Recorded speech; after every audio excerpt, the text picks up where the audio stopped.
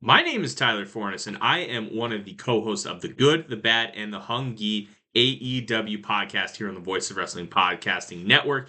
We take a broad scope approach to the world of All Elite Wrestling and the entire universe of Tony Khan. We talk about the big matches, the big stars, the promos, the storylines, and we also look at it from a big picture perspective. How are things going to change over the course of the next 10 years with AEW still in the picture? How are companies like WWE going to adapt and adjust to AEW? Are they going to be a similar way like they did with WCW in the late 1990s? Will there be a counterpunch? We talk about all of that and more on The Good, the Bad, and the Hungy every week on the Voices of Wrestling Network. This podcast is a member of the Voices of Wrestling Podcasting Network. Visit voicesofwrestling.com to hear the rest of our great podcasts, as well as show reviews, columns, opinions, and updates across the world of wrestling. What do you guys want to talk about? You are listening to the Flagship Podcast with your hosts, Joe Lanza. If this story was any good, maybe you people would understand it. You don't even understand the story. It goes over everybody's head. How great can it be? Maybe they need to talk more during these matches. And Rich Craich. This is my entire life's goal, is to be a WWE superstar, and now I am the NXT Women's Champion. You can take that. If you want that, great. Good for you. I want MJF talking about getting roadhead. You know what I mean? Like, that's what I want out of my wrestling. Call me old-fashioned, Joe. It is the best wrestling podcast in the world. It is the Flagship Podcast. I am Joe. Once again, Rich is still gallivanting around Scandinavia or wherever it is. He is on his latest vacation. So it'll be a Joe Lanza solo adventure, flying solo here for the second week in a row. We got a bunch of topics to get to. This should be a big show. I don't know how long I'm going to go. I don't know how long your audio file is at the end of the day for this one, but we've got to get to AEW WrestleDream and preview that big pay-per-view coming up this weekend in Seattle. Later on, we'll take a look at New Japan's Destruction Tour, including some of the matches that took place during the meat of the tour, plus obviously the review of Destruction in Kobe and a little preview of Destruction in Ryogoku is what they are calling that one. Not Destruction in Tokyo. Unfortunately, not Destruction in Beppu. But Ryogoku as they wrap up the tour in Sumo Hall, so we'll talk about that. NXT has a premium live event this weekend. No Mercy. So we'll take a look at the NXT No Mercy card coming up this weekend that Rich will be back just in time to review next week. I'm sure he's looking forward to that. We'll take a look at a couple WWE talent cuts that did not make it to the show last week because they happened after I recorded the show. So Matt Riddle talk on this week's Flagship and what I see for his future prospects. And then we will take a look at the career of Bart Sawyer, who passed away this week. Not Brett Sawyer, who we talked about last week, but this is Bart Sawyer.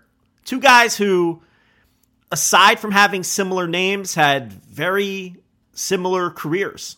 And unfortunately, due to passing within 3 or 4 days of one another, because of the really scary similarities in their careers and the fact that they both used the same worked last name, they may be forever confused with one another. But we will talk about the career of Bart Sawyer, who passed away on September 12th at the age of, I want to say, 57. Yes, he was 57 years old. So we'll get to Bart Sawyer at some point in the show as well. And maybe a couple other odds and ends along the way. But of course, we have to start with WrestleDream, the big pay-per-view coming up this Sunday, October 1st in Seattle, AEW WrestleDream. There will be an instant reaction live for AEW WrestleDream, as we do for all of the AEW pay-per-views. Rich Craich will be back home in time for the show, and on Sunday night, there will be an instant reaction live. So, subscribe now, Get on that $10 tier. If you're not a subscriber, that'll be on the $10 tier. All live instant reactions are on the $10 tier. If you were on the $5 tier or the $1 tier and you want to hear the live instant reaction for WrestleDream, your only opportunity to hear Rich and I review the show. We're not going to do it on the flagship the following week. When we do the instant reaction lives, that's the one and only time that we're going to review whatever it is we happen to be reviewing. So if you want to hear us review WrestleDream, you're going to have to get on that $10 tier before Sunday. Just do it now. Don't make it an impulse buy. Don't make it hard on yourself. You're going to put it off. You're going to watch the pay-per-view.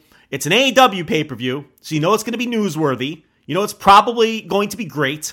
There's probably going to be a lot of shit happening, and you're going to want to hear a breakdown of that. And you're going to be all juiced up on Sunday night after the show and excited, and you're going to go, you know what?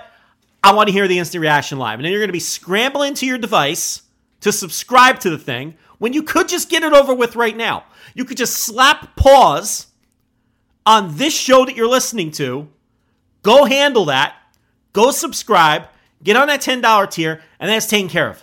You don't have to worry about it. Then you just have to sit down, watch the pay-per-view on Sunday, watch Bryan Danielson and Zack Sabre Jr., watch MJF by himself start tearing through the tag team division, and then you just relax.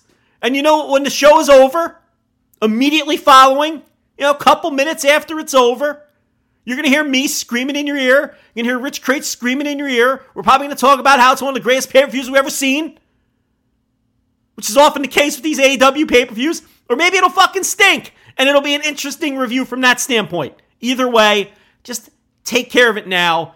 Subscribe.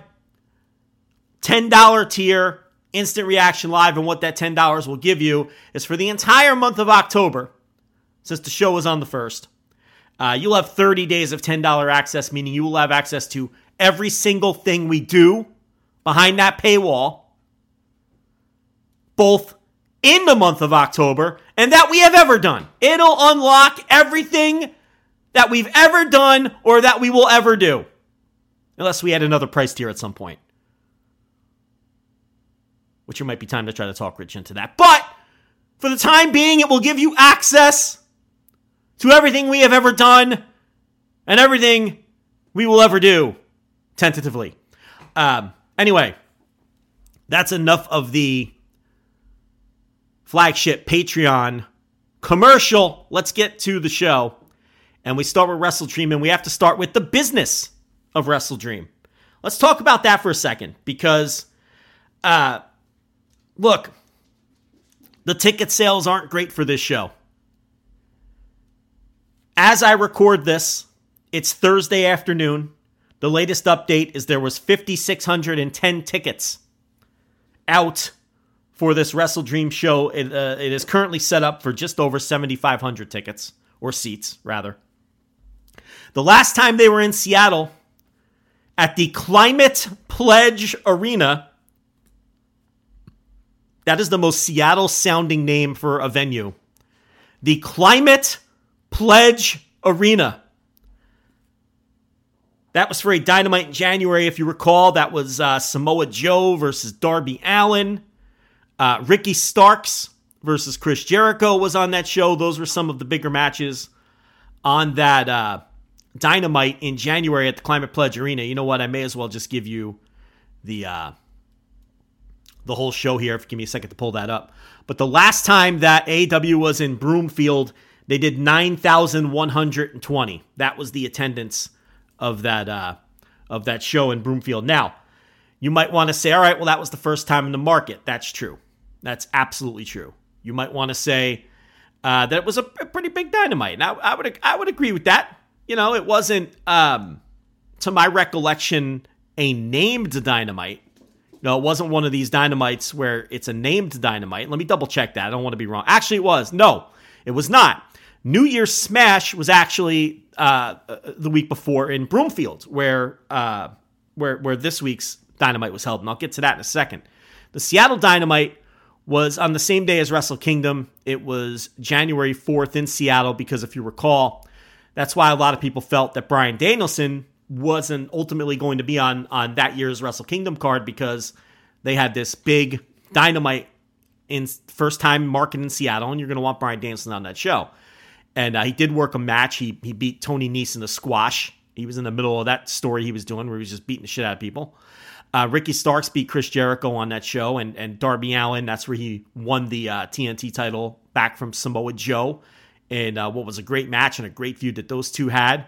There was a Swerve Strickland versus AR Fox match. Jade Cargill and Red Velvet versus Kiera Hogan and Sky Blue. According to Cage Match, I know you'll be shocked to hear this, but that was the worst match on the show. And the Acclaimed defeated Jay Lethal and Jeff Jarrett in a tag team title match on that show as well. That show drew 9,121 fans. We're back in Seattle for a pay-per-view, which, look, I understand that was a pretty big Dynamite in the first time in the market, but you would think that for a pay-per-view, you would at least approach that number. Is that too much to ask? 5,610 tickets distributed to this point. I mean, they're not even going to sniff 9,100 fans, even if they put on an all-out media blitz, start doing BOGOs. I know there's some they've actually rolled out some discounted ticket deals already, as we're a couple days out from the show. So even if they do what they did for Arthur Ashe a couple of weeks ago, and they start giving away tickets for $5, doing BOGOs, marking down the tickets dramatically, which is this is how AEW does business these days. They have more expensive tickets than ever before, and then they mark them down dramatically before the shows, and then they scramble to get people in these buildings. For Arthur Ashe, that strategy worked to the extent that they avoided a very embarrassing situation where they had 6,500 tickets sold about a week out, and then through lots of papering, through lots of $5 tickets, which is essentially papering, through seat filler sites, through BOGOs and various ticket deals, and comps and straight up comps, they did manage to get about 11,000 human beings into the building for the show to where they avoided embarrassment. Was Arthur Ashe a bomb? You can't call it a bomb. You have 11,000 people at a wrestling show, a lot of them paid. You can't call that a bomb. Was it a success? Is it a feather in the cap of MJF's drawing power? No, absolutely not. It was, you're down from the year before. They did 13,000 the year before on Arthur Ashe, and that was considered a little disappointing, being down from the 21,000 they did the year prior to that. So when you're almost 50% down from 2 years earlier, no, you can't call it a success. The show didn't bomb, but I can't sit here and tell you that that was a massive success either, especially when you have to scramble in the days leading up to get and do whatever it takes to get people in the building. So it's not a total embarrassment, right? They avoided showing you those upper decks where nobody was sitting, but it still looked like a healthy, vibrant building. Now, here in Seattle, we're 3 days out as I record this. Maybe they get, I would be surprised. Maybe there'll be 7,000 people, maybe in the building, maybe. If they do what they did for Arthur Ashe and paper it and give away tickets and for $5 and everything else. 9,100 the first time in the market. Look, we know they're having trouble selling tickets. Just look at Dynamite this week in Broomfield, Colorado. 2,922 was the final number of tickets distributed according to WrestleTix, which are they're pretty accurate. We all agree on that. So tickets distributed, 2,922. How many sold? Turnstile counts. We're not getting into that. 2,922 tickets distributed for last night's Dynamite. Last time in Broomfield, December, almost exactly 9 months earlier. So this isn't returning to the market too soon or any of that nonsense that we hear about. Last December in Broomfield, the attendance for that show was 4,229. 4,229. 2,922 tickets distributed last night. And this is the same story in a lot of markets for AEW right now. They are struggling to put people in these buildings for these shows. Okay? And I think most people recognize that. I think there might be still some people with their head in the sand or some people who, coming up with every contrived reason why that is, the high ticket prices, which is absolute nonsense.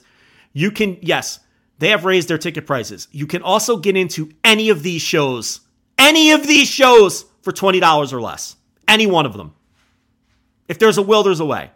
If ticket prices cannot be your barrier when you can get into any one of these shows for $20. And that's a fact. You can look it up. Okay? And I'm not necessarily moved by the idea that AEW floor seats are $70, $80 now. When UFC goes to MSG, the cheapest ticket in the building is $900, and they're going to have a standing room only crowd.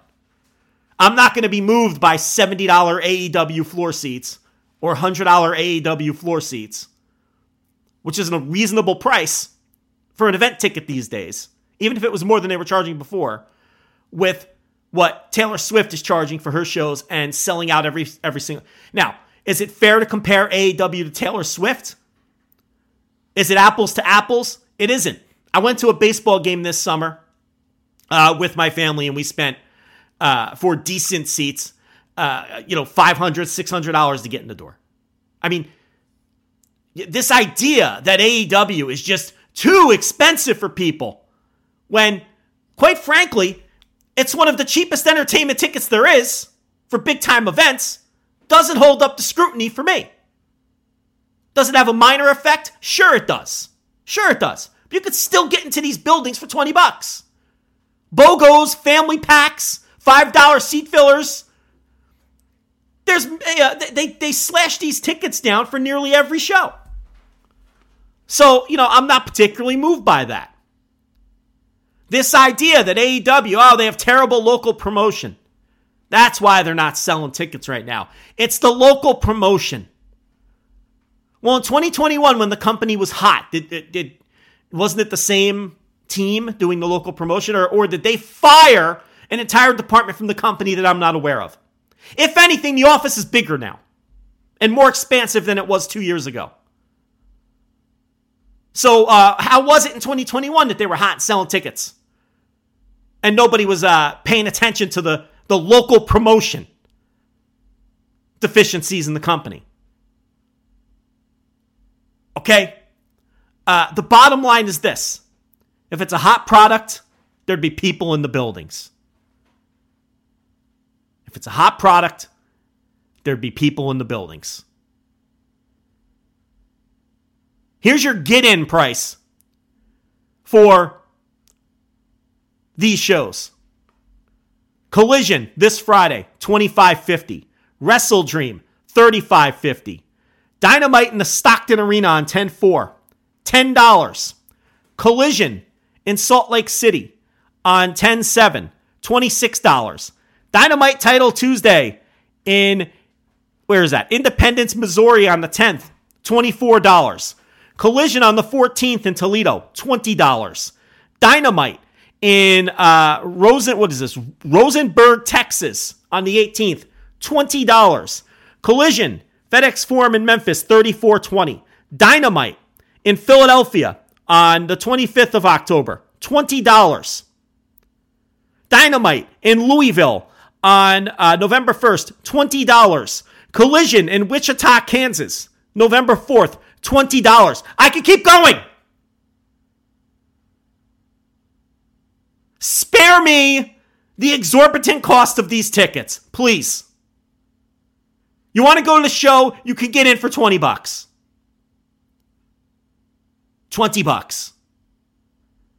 You want to go to the Stockton Arena next week, you can get in for $10.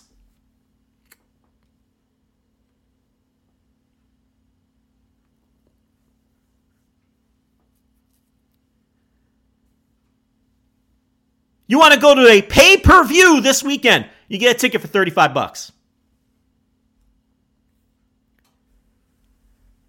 That's the local pro. They have lousy local promotion. Why was no one talking about their lousy local promotion when they were hot in 2021? The bottom line is this, and I don't know why some people are so defensive about this. The company just doesn't have hot programs right now that are moving tickets. That's the bottom line.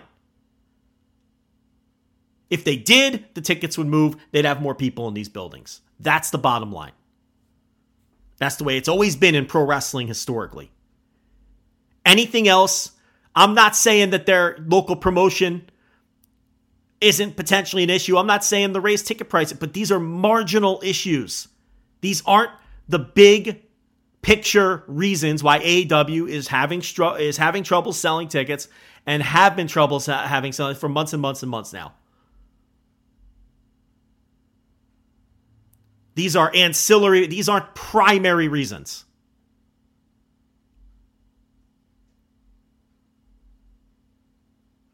Now, as far as the pay-per-view buys, I think the pay-per-view is going to do well. Why? AEW pay-per-views always do well. Pay-per-view is not their issue. I think it's people know they're going to get a great show. You almost always get a great show. You're going to get one of the best shows of the year. And people know that now. And they don't want to miss out on that. And then when people don't buy it and they miss out, AEW does very strong replay numbers for their pay-per-view shows because the pay-per-views are so good. So the pay-per-view business, they're doing fine there. There's no issues with their pay-per-view business. Their television ratings are okay. They're not great. They're not blowing the doors off. Some weeks they do pretty strong numbers considering competition and those sorts of, and some weeks they do okay. I mean, I have no complaints about the ratings, but I also don't think that they're doing phenomenal television ratings either. They're doing okay. They're doing okay. Inside the buildings, people are reacting to what they're seeing. So the people who do come to the shows enjoy them. Typically, there haven't been too many dead crowds or storylines being rejected, but they simply aren't selling a lot of tickets right now. And historically in pro wrestling, that goes back to you just don't have hot enough programs to sell tickets. That's historically what it always comes down to. So, that brings us to the brochacho line. And the fact that it seems hot in the building, Tony Khan allegedly claims it sells a lot of merch. I'll take his word for it. They pop nice little quarter hours. But the bottom line is this. Last night's a great example. They had 2,922 tickets distributed. And the last time in Broomfield, December, 9 months ago, not a quick turnaround, not burning out the market. They basically go there once per year. So that's another one of these excuses that we constantly hear. Last year in Broomfield, 42-29. And that's a microcosm of what's going on in a lot of these markets. This is pretty common right now.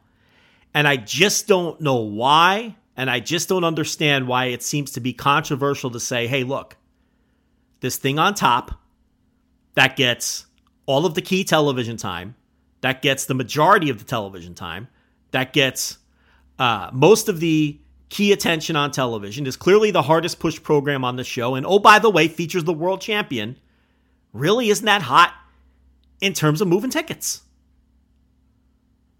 Why has that become a controversial thing to say? Why are some hardcore AEW defenders so defensive of the ticket sales right now in relation to the top program in the company? I don't understand it. I mean, it's just a fact.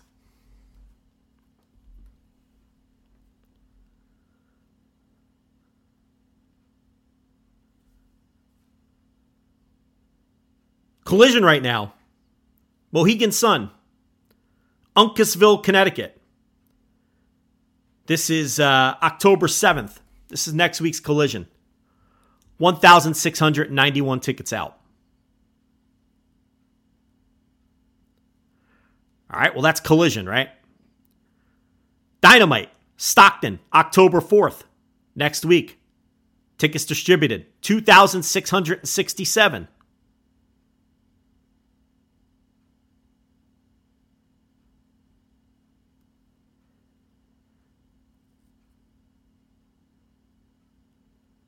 October 10th, Title Tuesday, Independence, Missouri. Tickets distributed, and this show is in 2 weeks, 1,627. Last time in Independence, You guys should remember that one because I identify that as when this company's creative started to go downhill and the quality of the shows. 3,912. 3,912 people in Independence back in March. We're back here in October, some 7 months later.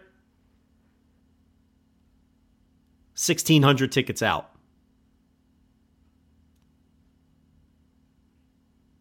October 18th, Rosenberg, Texas. There's currently 2,000 tickets out.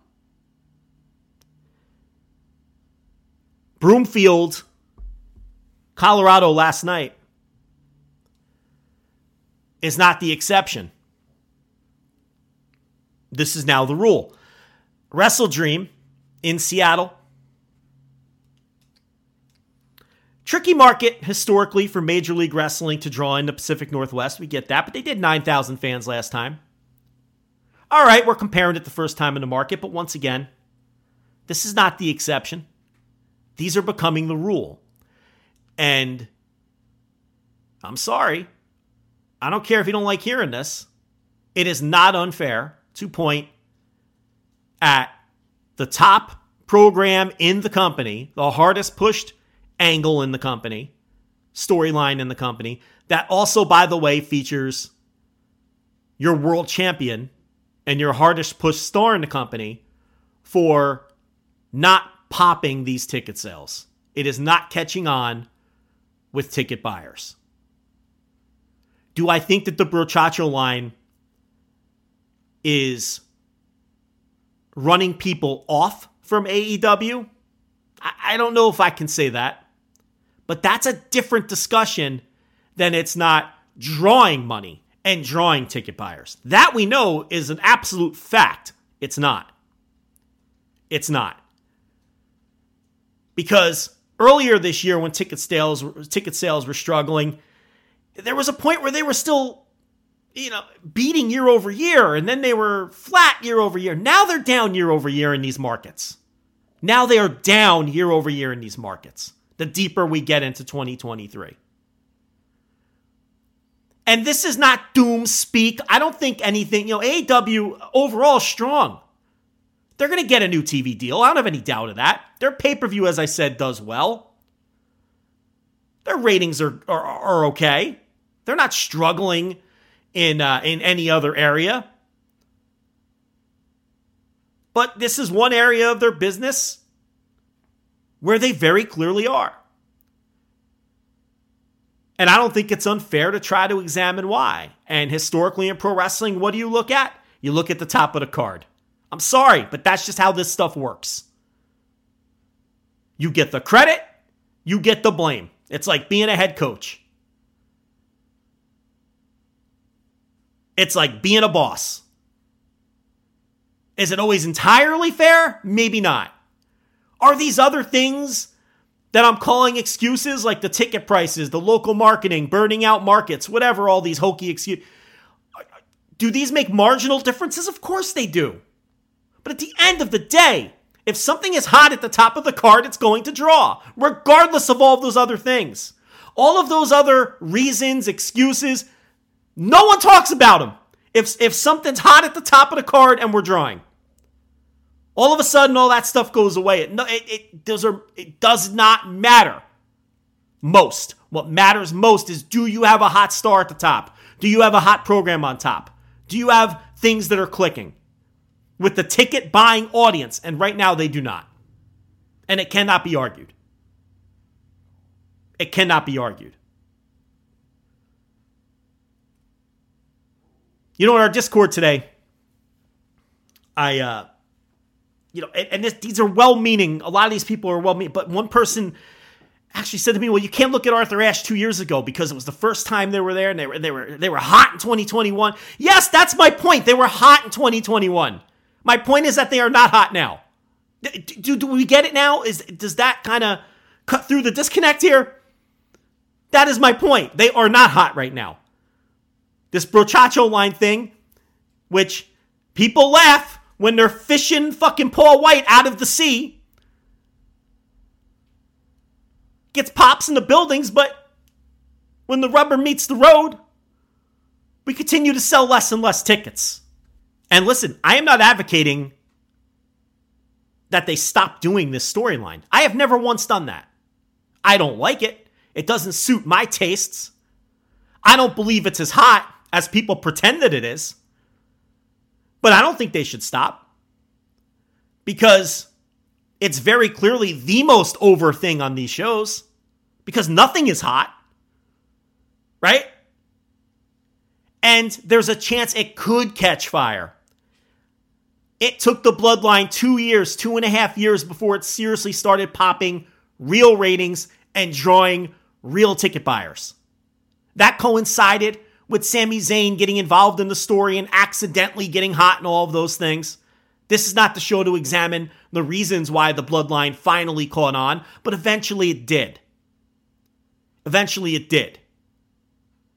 It was widely praised for a long time among hardcore WWE fans. It hadn't really captured the attention of anyone outside of that. Sami Zayn gets hot, the Bloodline takes off, and they have a super hot, let's call it 6-month period. From Sami Zayn through, I don't know, you want to extend it long? You want to say from when Sami Zayn got hot at the end of 2022 through, let's say, SummerSlam? So let's say it was a 9 or 10 month period where it was red hot. And now we see signs that's cooling off a little bit. Okay? That could happen with this. This could turn around. I'm not saying that's a possibility. And it's not going anywhere. And they're going to keep pushing forward with it. You know, the MJF title reign, there were starting to be whispers that this thing was a bust before the Brochacho line. Lousy year-over-year ratings. You know, the Pillar feud, the Danielson feud that didn't quite do the television ratings. I don't think people think that it did. You know, it did good, but the pay-per-views always do good. The pay-per-view did good, but the pay-per-views always do good. I think it's a different thing.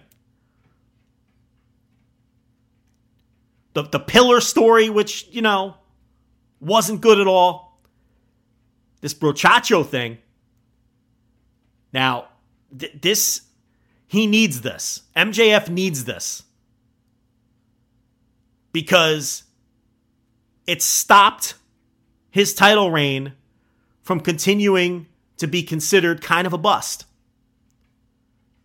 So they're going to see it through. And honestly, I think they should see it through. I really do believe that.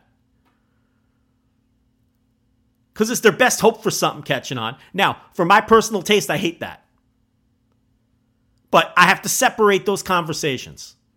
If it was my personal taste, I would hope that they drop it immediately. Because I can't stand it. More embarrassing pre-tapes last night. This Roderick Strong direction is even worse than the pre-tapes. I feel like Roderick Strong's current presentation is even more embarrassing and worse than the pre-tapes. I can't stand it. But you have to compartmentalize these things if you're going to do a show like this that I do. It's selling merch. The TV ratings are okay. The reactions in the buildings are great. You got to keep doing it and see if the ticket sales follow. Anyway, let's talk about this WrestleDream show and preview some of these matches coming up on Sunday. There are 10 matches announced for the show. I don't know if they're going to do pre-show matches. Again, I'm doing this show on Thursday. I know that Renee Paquette and RJ City, AEW has announced that they're doing a pre-show deal. So I don't know if it's going to be a talking head pre-show or a wall-to-wall matches pre-show. I hope it's wall-to-wall matches. I hate when you do an hour of talking heads. It's a complete waste of time. It serves no one. I think, you know, I don't have data to support this, and maybe they have data internally. I would think that having hot matches in front of a hot crowd would be more enticing to last-minute pay-per-view buyers than Renee Paquette and RJ City standing there giving kayfabe predictions of who's going to win matches. But, you know, maybe I'm wrong about that. I feel like there would be more FOMO created by showing hot matches in front of a hot building and then people thinking to themselves, man, this show's going to be pretty great. Look how hot this crowd is. There's been some good matches here. You know what? Fuck it. I got nothing going on tonight. I'm going to purchase this show. One thing is it is a Sunday night show during football season, which something that Tony Khan has avoided to this point. So could that affect the pay-per-view buys to some extent? Well, we're going to learn and find out. 10 matches on the show so far. I feel like Bryan Danielson, Zack Sabre Jr. is going to go on last and is the main event. But the hardest pushed match on television is probably Hangman Page versus Swerve Strickland. What's interesting is these two matches feature guys from the area. You know, Swerve Strickland and Bryan Danielson. Strickland works Defy shows all the time. Bryan Danielson's from the area. And the fact that it isn't drawing to this point, let's be honest, we have to call it what it is. That's not very good for either one of those guys. Now, look, Bryan Danielson, Zack Sabre Jr. is more of a boutique match. It's a vanity match for Bryan. It's a vanity match for Zack. It's a vanity match for Tony Khan. It's a match they've been trying to put together for a long time. It hasn't been pushed on TV virtually at all. It's a bone to the hardcore wrestling fan, to people like me, to people like you listening.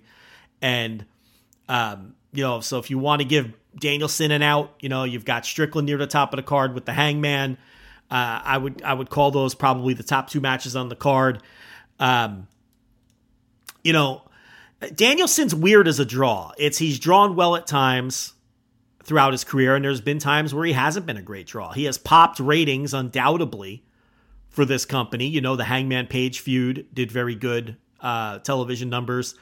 I thought Collision, the Texas Death Match of Ricky Starks this past week, held up very, very well against incredible college football competition.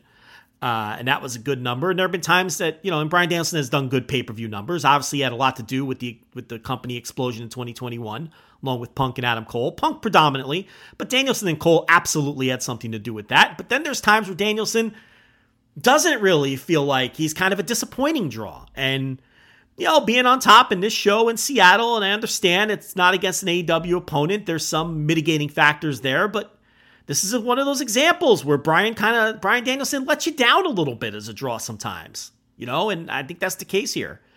And, Strickland too, he's a guy who, I think, it's clear the company, I think, is preparing him for a top run at some point. I think there's a decent chance that eventually happens. They hint around way too much at this, at Strickland wanting to be the first black champion. Adam Page made that point again in his promo last night. So you don't constantly bring those things up if you don't at least attempt to pay, at least attempt to pay them off. So and the way that Strickland's been pushed, he loses his feuds, but he's always in there with top guys, and there's clearly some momentum there, and there's swelling of fan support. He has a chance to be a top line player. I think there's things that he needs to clean up. I think that he comes off a little bit, he's finding himself sort of with this gimmick. He comes off a little too cartoonish for my taste sometimes. The fake laugh has got to go. It's cringy every time. Someone in our Discord kind of described what's going on with Swerve best when they said he kind of comes across like he's trying to be a comic book villain sometimes. And I think what Swerve needs to do is incorporate more of himself into his presentation and less of what he thinks this character is supposed to be in his head. And, that sometimes that takes time. There's no rush here. Okay? He could be a top guy. I think now would be too soon.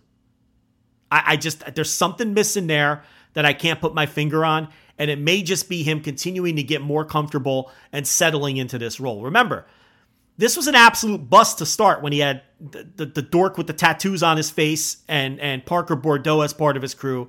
That was a total bust. I called that from the start. People said I was wrong, and who turned out right on that one? That was a complete bust. So obviously they dumped that in reverse course. They got Nana in the mix. Brian Cage is a much better fit for him. And, they're giving him a chance to cut more promos. I just think we need more of Shane Strickland to come through in the promos and the presentation, and less of sort of this forced Swerve Strickland character work that he's doing.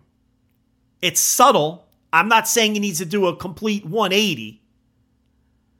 But I'd like to see more of a real guy. More authenticity is what I'm asking for in his presentation, I guess is what I'm saying. Because that comic book villain comparison was very apt. And I think that might be what that sort of intangible thing that I feel like is preventing him from feeling like a no doubt lock, top of the card guy for years that a lot of people think that he can be. I'm not quite feeling it like a lot of other people are yet with him, but I'm definitely not writing it off. I just think, it takes time sometimes to get comfortable in a role. And, we'll see what happens here. I mean, he could win the match against Hangman. There's no doubt about it. I think it's high time to get Hangman back into the main event mix, though. I thought the Black Cloud promo, he very obviously, and I'm not just saying this because I made the same metaphor or analogy. I always get metaphor and analogy mixed up when it comes to Punk, when I called him a Black Cloud. I'm not just saying, but to me, it was very obvious that Hangman Page was cutting his final promo on CM Punk on Dynamite this week when he talked about that black cloud following him around that he couldn't do anything about, he couldn't act on, he couldn't talk about, and finally the black cloud is gone, and he feels like a weight is lifted, and he can get back to being the Hangman. I mean, he was talking about CM Punk. He was talking about CM Punk. And he has enough plausible deniability with Tony Khan to where, he could say, that wasn't about Punk. But it was about Punk. Because I'm sure everyone's been instructed to not talk about Punk. But that was his way of finally getting some closure on the Punk thing and getting in his parting shot when he's been nothing but quiet all the way through since the workers' rights comment. He has laid low. He has not responded. He has been a professional. And this was his final shot at CM Punk. And now CM Punk, can't really do much about it unless he wants to go on Instagram. So, it's an interesting match. It's a huge spot for Strickland. It's the biggest match of his life, let's be honest. Danielson, Zack Sabre Jr. again. Danielson's not losing that. I'd be stunned. He's winning that match. And that's just a hardcore fan dream match scenario. Legitimate dream match people have been waiting for, including the participants, and they're throwing us a bone on that one. FTR versus Aussie Open. Look, I don't think Aussie Open ever should have been mixed up with MJF and Cole. And there was ways to avoid that even if you wanted to put the ROH titles on MJF and Cole. You didn't have to have Aussie Open win the ROH titles to begin with, if that was your plan. You could have had another team be the fall guys for MJF and Cole and win that four-way at the ROH pay-per-view. Or you could have had another team beat Aussie Open at some point. Okay, you're the booker. You control this stuff. So I don't want to hear that, well, if MJF and Cole are going to win the ROH tag team titles and that's going to be part of the most important storyline in the company, Aussie Open had to lose. No, they didn't. No, they didn't. If you knew you were going to push Aussie Open at some point, if you think that Kyle Fletcher is a future big-time player, and both of those things are true, by the way. They knew they were going to push Aussie Open at some point, and everyone in the business thinks Kyle Fletcher is a future big-time player. And he's very raw right now, and he's certainly years away from being ready for that. And people say he cuts all these terrible promos, and his promos aren't good. Do you know why Kyle Fletcher is given the mic so often in AEW? Because they know that he's a future potential top-line player, and they want to get him comfortable talking to live crowds. That's exactly what they should be doing with Kyle Fletcher. Letting him go out there and cut mediocre and bad promos in front of live crowds while he's 24 years old and while he's in a tag team working in the mid-card. Kyle Fletcher is miles ahead of where Will Ospreay was on the microphone at the same age. Miles!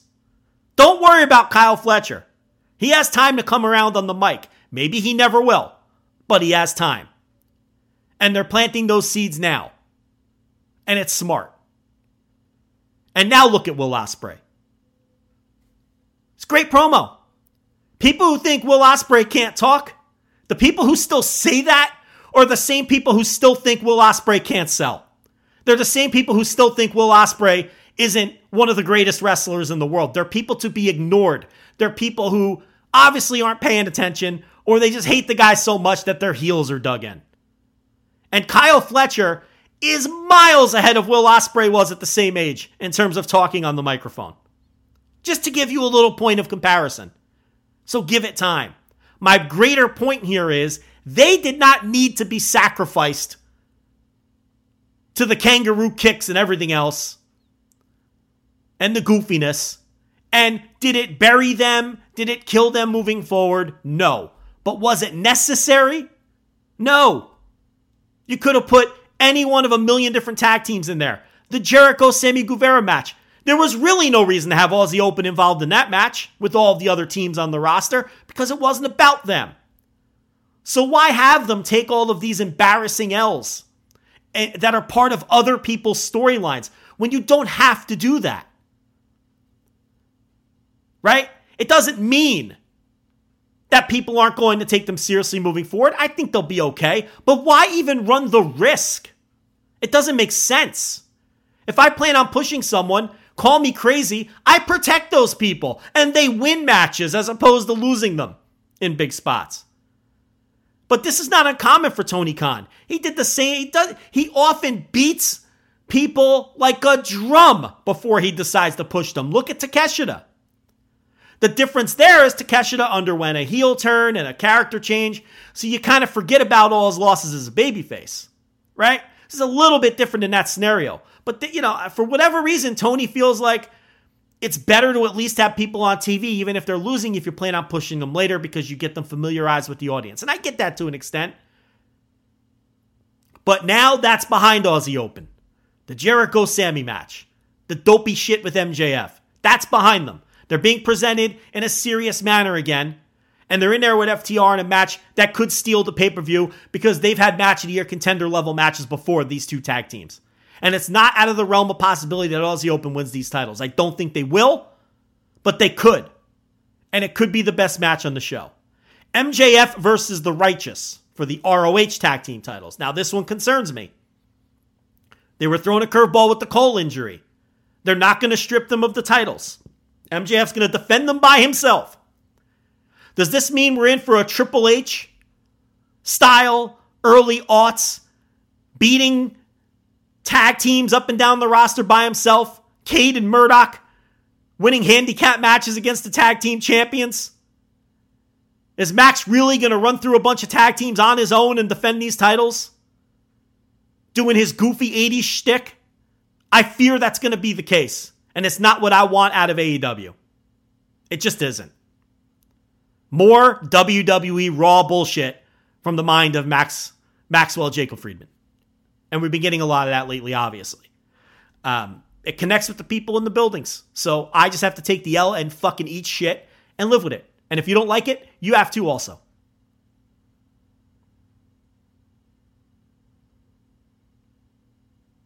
I would like AEW to be different.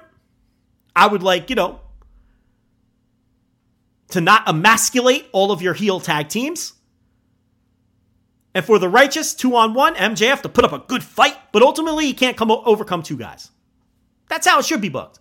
That'd be different than what the other company does. And MJF would lose no ass, and it would be a good excuse to get those titles off of them. But we'll see what happens here.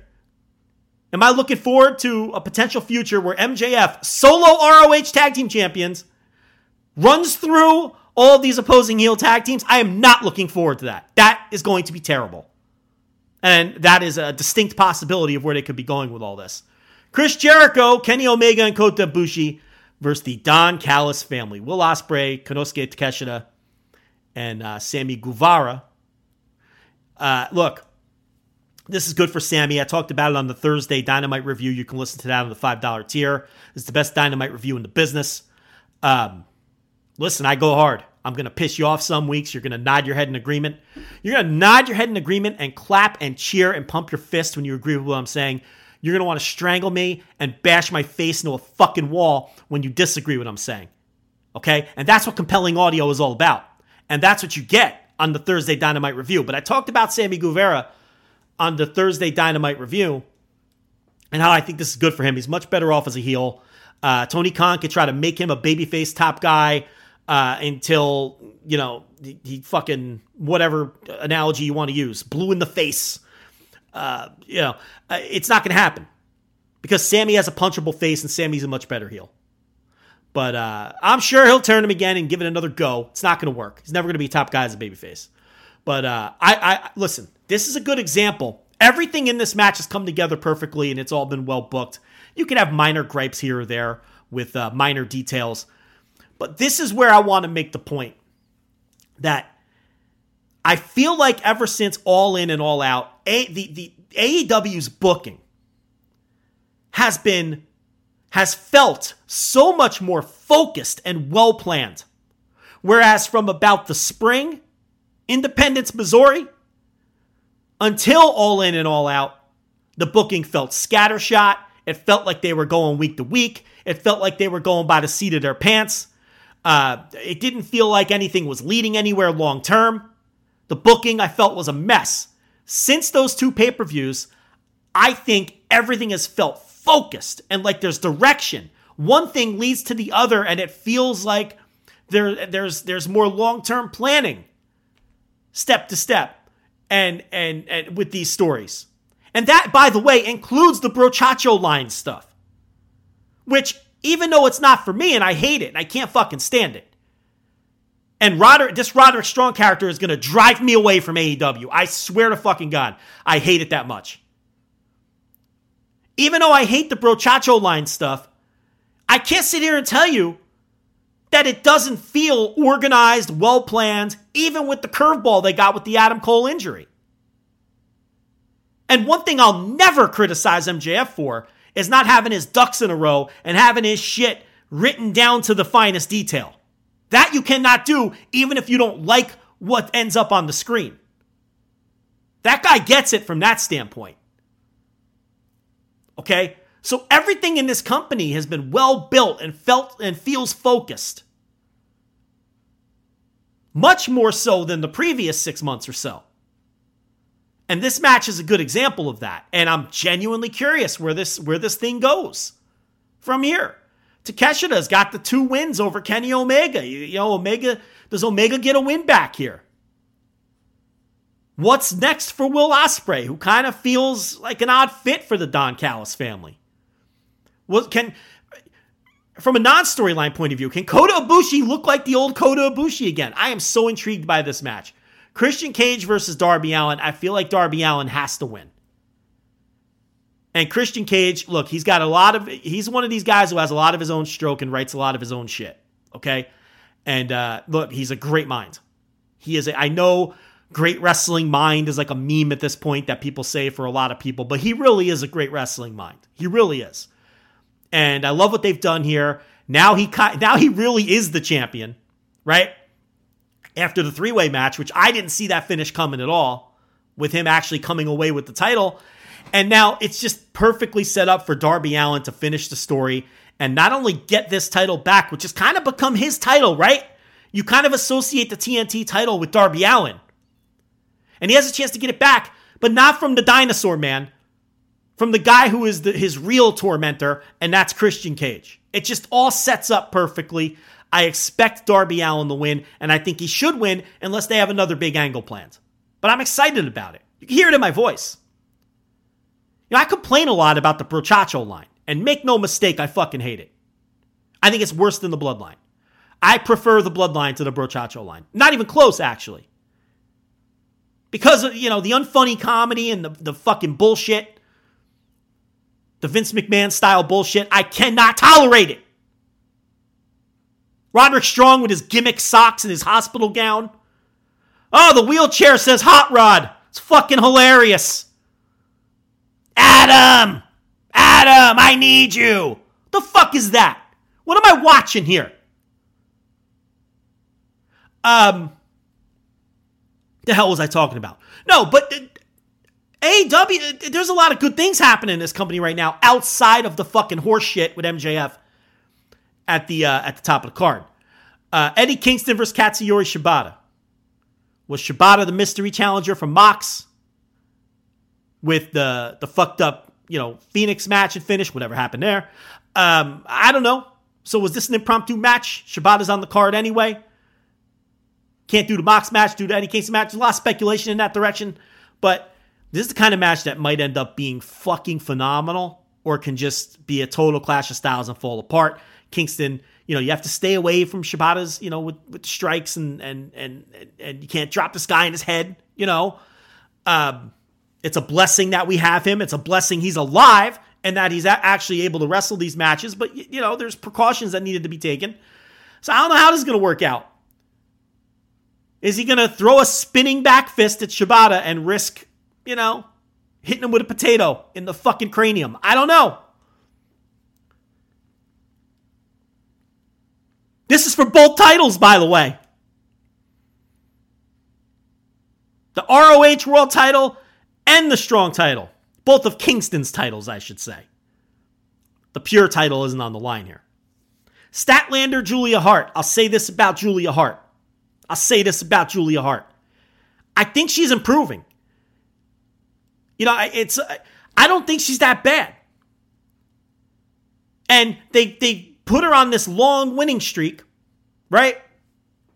And this is a pretty well-built match for this TBS title.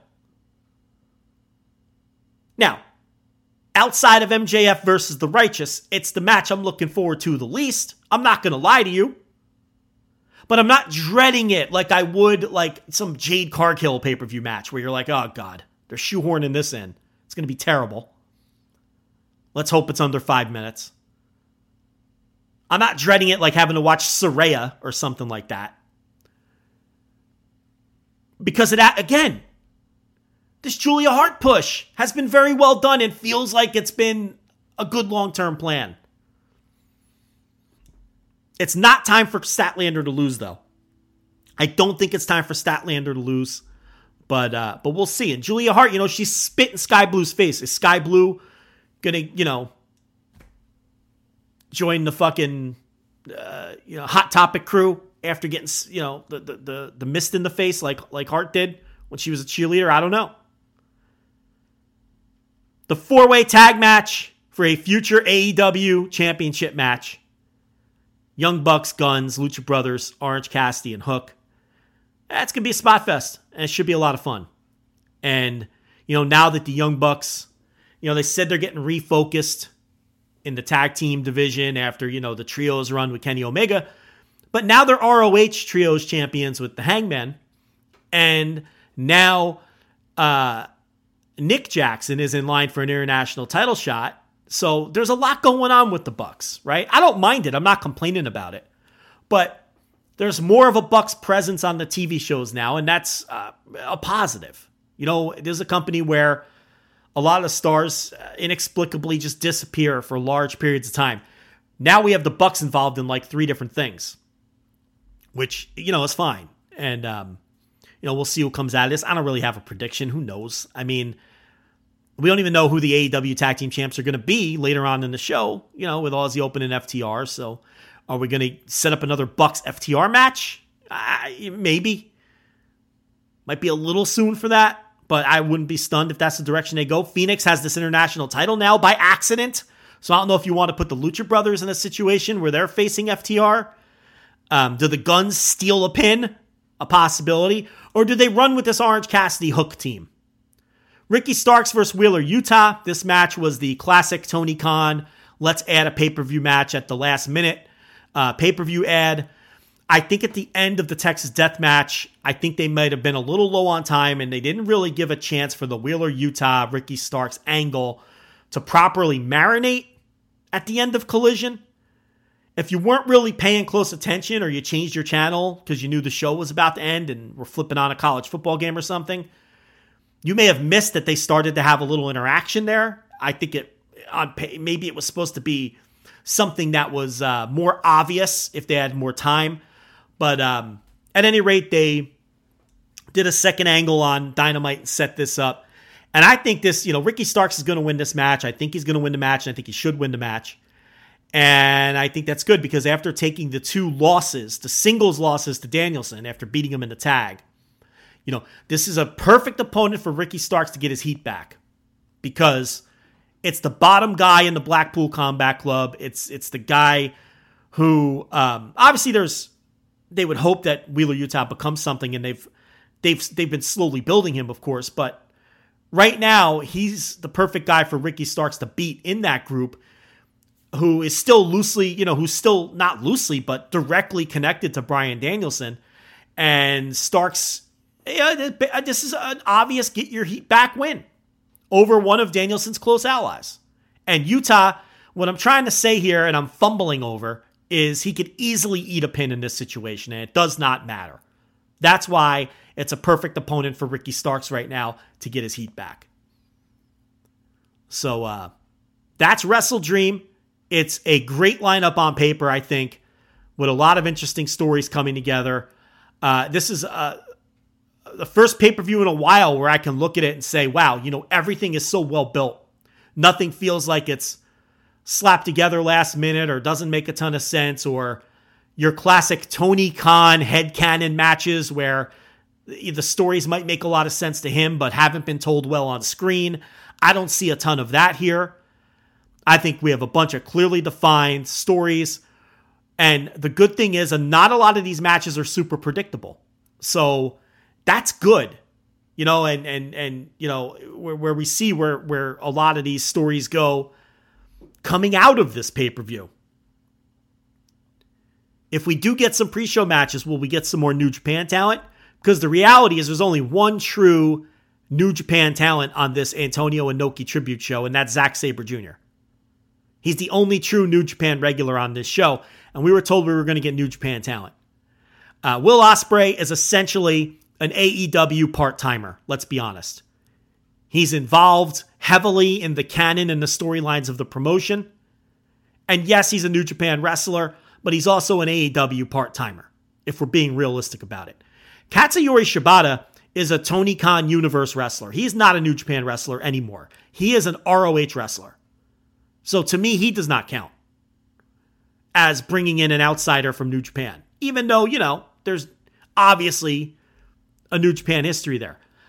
Kota Ibushi is not a New Japan wrestler, as we all know, and hasn't been for quite some time. And outside of that, there's no one else on this show where you could even make a stretch that we're bringing in New Japan talent. Now, New Japan has 2 Korakuen Hall shows on this very same weekend where most of the crew and all of the big stars are already booked, right? You're not getting Okada. You're not getting Naito. You're not getting Tanahashi. These guys are all booked for the Destruction Tour and the Korakuen Hall shows. But that doesn't mean that they can't bring in other New Japan talent. Every wrestler in the company isn't booked on these Korakuen shows. For example, Satoshi Kojima is not booked on these shows. Okay?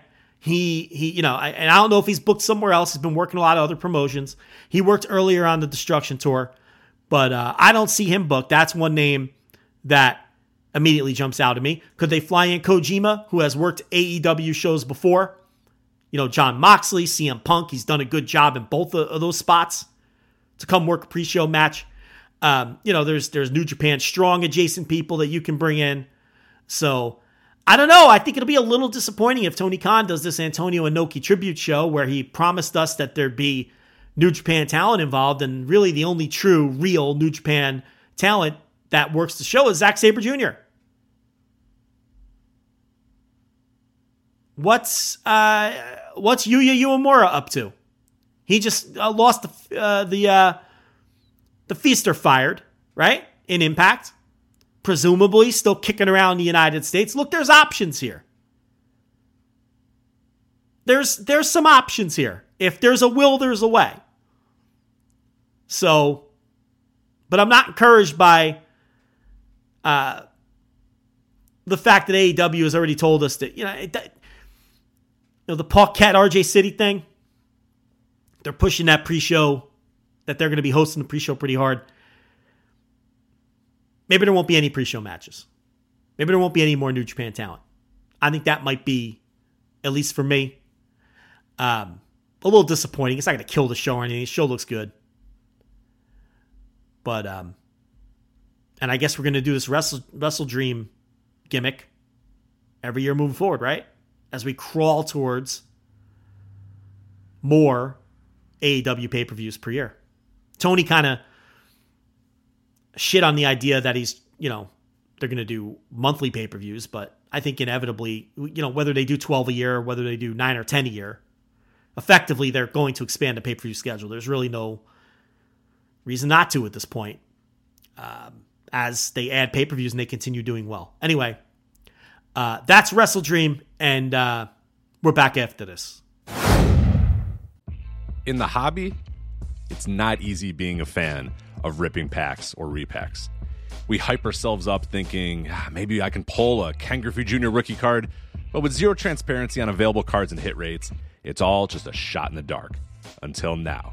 Introducing slab packs from arenaclub.com, the only repack that provides real value, a complete view of all possible cards, and clear hit rates for each one. Now, when I buy slab packs at Arena Club, it finally feels like I know what I'm getting. I was able to open an Arena Club slab pack, and I'll be honest, it was a lot better than what you normally do. Say you go to a card show, and there's a random innocuous brown bag of cards, and yeah, you can open it, and look, it's going to be junk. You know what I mean? Like, you know what you're probably going to get in those. Maybe you find that fun. And sometimes I do. Sometimes I like just opening up cards and saying, hey, look at some random cards or whatever. But if you're really in this game to find value and find particular cards, it sucks to have to buy these mystery packs. And it ends up being, almost nothing. Nothing of value. Not with Arena Club. You can display, again, of all available cards, hit rates, grading. So you know that when you're opening up the slab pack, you are going to get something valuable. You are getting something good. And Arena Club, in addition to having those great slab packs we just talked about, is also a marketplace for card collecting, buying, trading, selling, displaying, all that sort of stuff. But those Arena Club slab packs, man, they are revolutionizing the repack game with transparency. After your pulls are revealed, they'll immediately be placed in your vault for safekeeping or trading and selling, and you can have them officially graded by Arena Club as well. So again, sending these things off, it's going to be officially graded by Arena Club. And the Arena Club grading process is accurate, fast, and transparent, with full grade rationale provided and explanation of how your card was scored. So whether you're buying, selling, trading, or displaying, Arena Club is the card collecting platform that you have to check out. So right now, I've got a special offer here for Voices of Wrestling Network listeners. You can get 10% off of your first purchase by going to arenaclub.com/VOWnet. Again, that's arenaclub.com/VOWnet. Now, that's a crazy offer. That's 10% off a $400 slab pack. $40 off right there. 10% off your first purchase. No matter what that purchase is, 10% off. Again, that's arenaclub.com/VOWnet. arenaclub.com/VOWnet for 10% off your first purchase on Arena Club. And we thank them for sponsoring the Voices of Wrestling Podcast Network. All right, we're back. Let's talk about this New Japan Destruction Tour.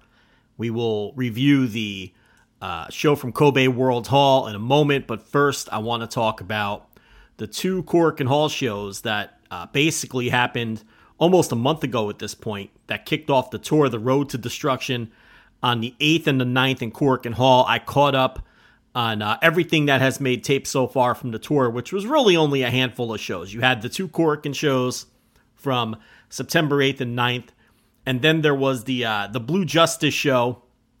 This was, I believe, Blue Justice 13 in Chiba. Looks like it drew about 1,300 fans. That's always a show that you want to check out, the Yuji Nagata Blue Justice shows. They're doing this 6-man tag best of 7 series, which I think is an interesting thing and a little bit outside the box for New Japan. And the main event of that was Yuji Nagata, Master Wato, and Shota Umino against the Strong Style threesome of Minoru Suzuki, El Desperado, and Ren Narita. The former Open Neverweight 6-man champs, the 3 guys that were kind of left unitless during the unit reshuffle when Suzuki-gun broke up. And they're doing this best of 7 series between these teams, and the first match ended in a 30-minute draw. So I think that's cool when you get outside the box stuff like that. This best of 7, which gives, a bunch of wrestlers who really don't have much going on storyline-wise a little bit of juice and something to sink their teeth into. And then you come out of the gate and give people a totally unexpected 30-minute draw. But that show was on the 10th. On the 8th and the 9th, we had the Cork and Hall shows, and I really want to focus in on those. The 8th, what we had here were 2 Zack Sabre Jr. television title defenses, are really what I want to spend the most time on. On the 8th, he faced Ryohei Oiwa, who, of course, we talked about this a couple weeks ago, but he is taking a very unusual excursion. He's taking his excursion to Pro Wrestling Noah. He's not leaving the country. He's simply leaving the promotion. And he came back to challenge Zack Sabre Jr. for the New Japan World television title on the 8th. And he did have Kaito Kiyomiya, who is now his tag team partner and mentor. If you recall, they were teaming together at the end of the G1 tour, and everybody thought that was kind of conspicuous. A little bit of a slap in the face to Kiyomiya to not only not advance to the playoffs in the G1, but then to get relegated to prelim tag team matches with a young lion. Well, it turned out there was a method to that madness and a plan, and Oiwa has returned to Noah with Kiyomiya for his excursion. A young lion no more, and my God, does this guy look like the business. He looks like an absolute stud, an absolute star on these Noah shows, and he comes back to New Japan. I believe this was for the first time as a full-fledged, well, he's not really a full-fledged member of the roster yet because he's not back full-time, but as not a young lion. And he took on Zack Sabre Jr., and I got to tell you, this went in my notebook. This was, low-level notebook, 4 stars, somewhere in that range. But Zack Sabre Jr. is on absolute fire right now. Every time I see this guy work, whether he's popping up on Noah shows, whether it's defending this New Japan World TV title, which, when he won that title, we were all kind of surprised because all the talk out of the company, and this was something that I reported, but then they ended up just going public with it anyway and saying that this was a title that was going to be built around young talent, right? They publicly said that at one point. And then they go and put it on Zack Sabre Jr., who, is pushing 40. Guy's 36 years old. All right, maybe pushing 40 is a little rough. 36. Okay, here's how it works. 30 to 33 is early 30s. 34 to 36 is mid 30s. And I would say 37 to 39, you're pushing 40.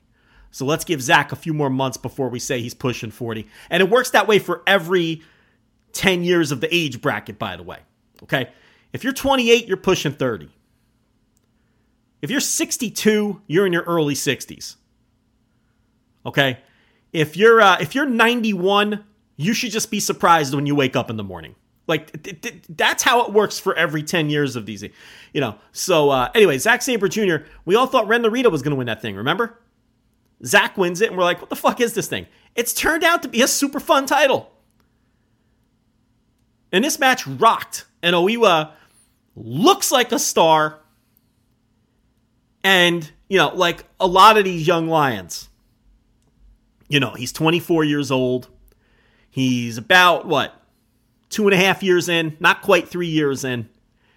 And his work is already just, I'm going to talk about NXT later, and I know that we kick WWE a lot and pick on the PC a lot, but the difference in quality of the work between what the New Japan Dojo churns out and what the multi-million-dollar Performance Center churns out in terms of, you look at some of the 24-year-olds who are 2.5 years in to the PC. A lot of them aren't even on TV yet. A lot of them are getting cut before they end up on TV. And a lot of the ones on TV are just dire. Fundamentals bad. Trying things above their heads and not being able to execute them properly. Which, by the way, that doesn't happen in New Japan. Okay? It's crab holds and forearm strikes, baby, until you're ready. Then maybe we'll let you throw a suplex, So they're on to something. But here's the thing. In the dojos in Japan, particularly the New Japan dojo, and really all of them, for the most part, they're teaching you how to work. In the Performance Center, they're teaching you how to work. A very specific WWE style, but they're teaching you how to work. But they're more so teaching you how to be a television star. And that's the difference. They have all these resources, they spend all this money, and they teach they make these people go out and get their teeth fixed, and they make the women go out and get tit jobs, and they put the guys in the gym for 4 hours a day, so they're all fucking ripped, and they make these people, all these conventionally attractive people, look great on television, and then maybe if you're lucky, they're competent in the ring. It's just a different mindset because it doesn't matter there. You don't need to be, have a finely honed work in that company to make it to the main roster. You just need to be able to work their way.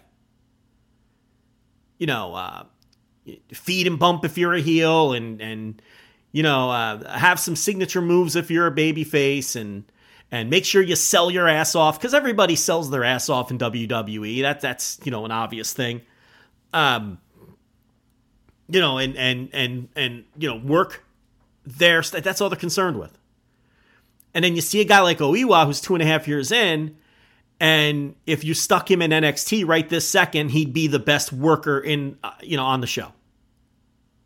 Who isn't someone who's, I'm probably forgetting someone who's currently in NXT who's like a 13-year pro or something, that's 38 years old and really should be on the main roster. But you get the idea. I'm talking about he'd be the best worker out of someone who's considered a rookie or a trainee or someone, of that ilk, without question.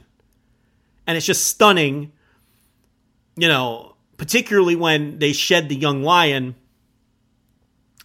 deal and they're allowed to really spread their wings. Now, we know these guys are good workers when they're Lions, but they have to keep it basic. But this was an excellent, excellent match. And Zack Sabre Jr. has just been on fire. And he followed it up the very next night, because on the 9th, he wrestled Satoshi Kojima for what was supposed to be the young guy title. A 36-year-old defending it against a 53-year-old. And Satoshi Kojima is now 53 years old. 53. And I don't think his work has declined at all from when he was 43 years old. When we started this show, he was like 41 or 42 years old, and we used to marvel at how good he was then. He's now 53, and he's still tearing it up, whether it's in Noah, whether it's in All Japan, whether it's in New Japan, whether it's in AEW. This guy hasn't shown the decline yet. It's coming. It has to come at some point. And I didn't think this match was as good as the Oiwa match, but I'd go about 4 stars on Sabre Oiwa. I'd go about 3.5 or so on Sabre Kojima, thinking about it. But, man, Cozy is just, most of he's one of my favorite wrestlers of all time. Love the guy. Everything I want in a pro wrestler. Great heel. He hasn't worked heel in a long time, so a lot of people don't know. But a great heel. Go find his heel stuff. It'd be interesting to watch if you're a newer fan. Like if you're someone who came in and discovered New Japan during their last boom, right? You've never seen Kojima work as a heel. And I think you should go find that stuff. In fact, maybe for match of the week, I'll find some Kojima match where he works heel. But, and then as a babyface, just heart and guts and desire that comes through in his work. That always comes through in his work. He shows fight. And he hits you with that Western Lariat, and it is over, baby. That's it. He has protected that shit. A disciple looked up to Hansen, has protected that shit. The strongest arm.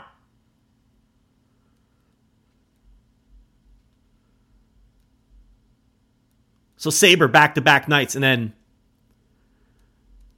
the back end of that show on the 9th saw a trios title defense. Okada, Tanahashi, and Ishii defeated. I love this team. Hiroyoshi Tenzan, Togi Makabe, and Tiger Mask. Dusting those guys off for a title match. Again, I love shit like this. Came out of nowhere. Why would they book this? These guys have barely wrestled this year. Tenzan and Makabe as they slow it down. Tiger Mask is often CMLL wrestling El Satanico in lightning matches. This is what these titles should be used for. Random ass 3-man teams going after the champs.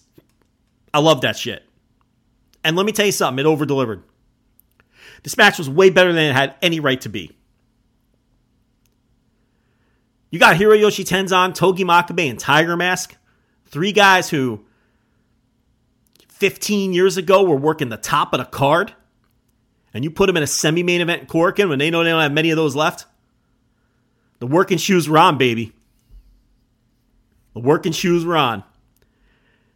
This wasn't Tiger Mask in an opening match watching his young lion partner take a pin and mailing it in, throwing a stamp on it. No. They worked. Even Makabe, my favorite slacker. I've been doing the Makabe bump counter for years. No, they put in effort here. This match is way better than it looks like on paper. And this is a cool little deal to keep Okada busy while he's not in the title mix for this Wrestle Kingdom cycle. And let me tell you something about Okada as I watch him. He is starting to come across and he's starting to convey the aura of a legitimate Japanese legend.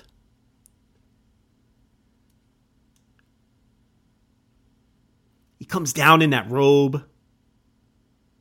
He takes that robe off and he stands there and you're like, holy shit. I'm looking at a fucking legend. Kazuchika Okada is a fucking legend.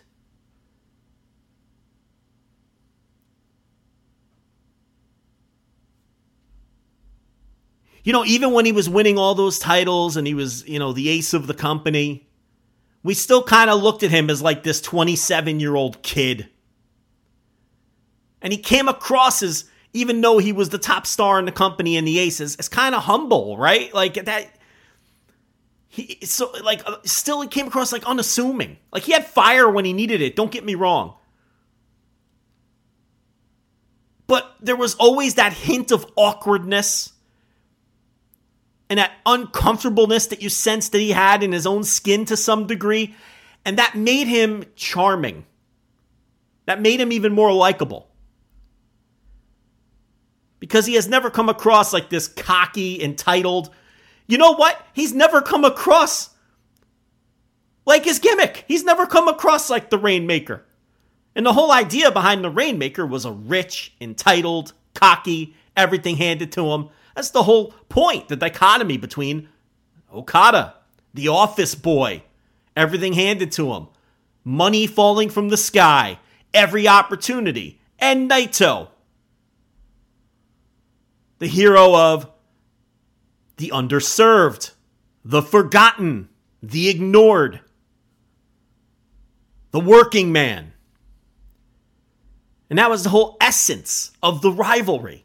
But yet, Okada, despite having that gimmick, has always come across a little awkward, a little uncomfortable in his own skin, but not enough to where it, destroyed the aura. Yeah, like a charming goofball. That'll fuck you up. But now, he disrobes, and you're like, this guy's a fucking legend. I'm watching a fucking legend. He's 35 years old.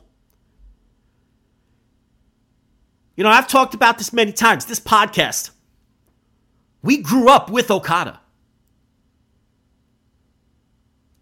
This podcast debuted The same month Okada's push began. And as he grew, we grew. And here we are. Big, fancy, niche podcasting legends.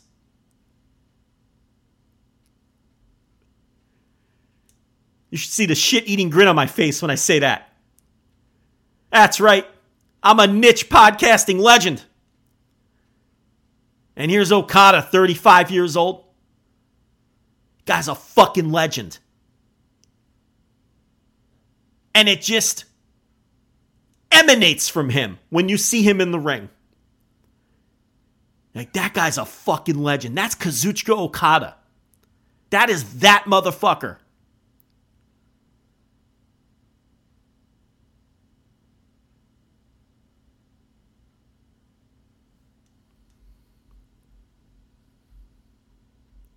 I'm all fired up. I want to see him hit a fucking Rainmaker and win that title again. That's what I want.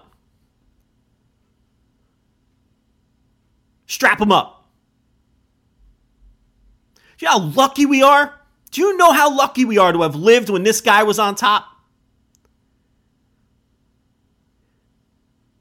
And he's entering the legend phase. He is. He's a legend now. He don't come across awkward anymore. He doesn't come across uncomfortable in his own skin. Yeah, I remember when he had already won the IWGP title once or twice by this point. And I had a wrestler from New Japan tell me, you know, I'm not going to totally open up our locker room and reveal what goes on back there, but you'll never believe how humble this guy is. And I'm not going to say the specific things that he does, but you'll never believe how humble this guy is when he's the top guy and we're all making money because of him. Someone told me that from the company. And this was into one of Okada's championship runs. This wasn't young boy Okada. This was Okada who was being pushed as along with Tanahashi at that time, the top star in the company. You know, right in the midst of when Tanahashi was, that rivalry which was designed for Tanahashi to get Okada over at his level. And with no disrespect to the ace of the universe, Okada surpassed him. He did. Maybe some people don't want to hear that. But all credit to Tanahashi. And Tanahashi elevated himself in the process as well. What a great era of pro wrestling that was. And here's Okada, a fucking legend. So you know what? When he's in there defending the never openweight 6-man titles against 3 guys from, a couple generations prior, I'm locked in. Yeah, I'm locked in. Why would I skip that? Shame on you if you skipped it. You missed a good match too. You know what? Don't go back and watch. You don't deserve it. Skipping Okada. What do you think you are? You don't skip the Rainmaker.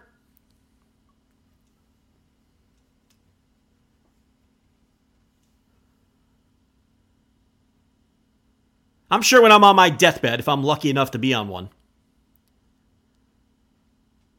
I really don't want to die suddenly. At some point, I'll think about pro wrestling. Might not be my top priority in that moment. But at some point, I'll probably think about my life and my connection to pro wrestling and how grateful I am and everything that pro wrestling has done for me. And all of the great things that I experienced in pro wrestling, and seeing Kazuchika Okada wrestle live is going to be near the top of the list. You know how amazing that is? I saw that man win an IWGP title match in Madison Square Garden. Madison Square Garden. The house that Bruno built.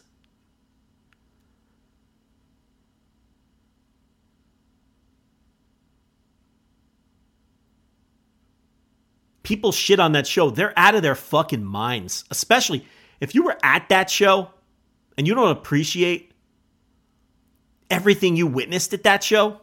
Shame on you. Shame on you. You saw one of the all-time greats, in the pantheon of all-time greats, a fucking legend, Kazuchika Okada, win an IWGP title match in Madison Square Garden. You were one of, whatever it was, 20,000 people, give or take, who can say that they saw that with their eyes.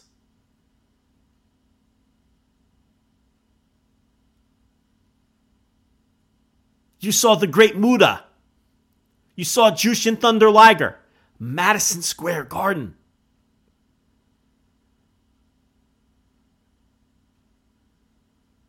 I'll never forget that show. I'll never shit on that show. I am grateful.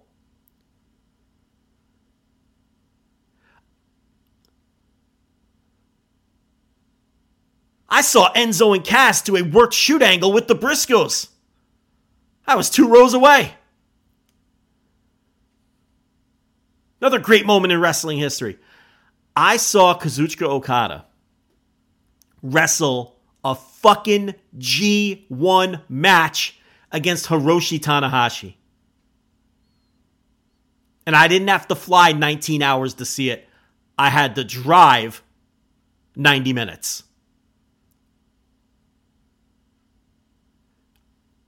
Okada versus Tanahashi. I will remember that as long as I live. And how special that was. And that may have been the worst, quote unquote, match that those two guys ever had. I don't give a shit.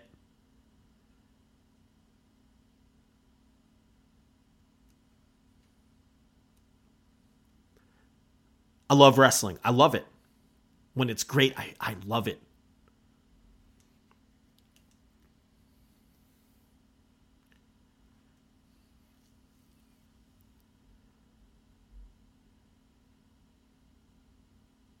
They did an elimination match in the main event. It was United Empire versus LIJ, and Jeff Cobb eliminates Tetsuya Naito to win the match, and then he cuts a great promo to set up the, because he was challenging Naito in Kobe for the rights to the Wrestle Kingdom main event against Sanada. And I thought Cobb's promo was phenomenal. Now, we all knew he had no chance against Naito. They're not main eventing Wrestle Kingdom with Jeff Cobb versus Sanada, let's be honest. That's not even a G1 main event.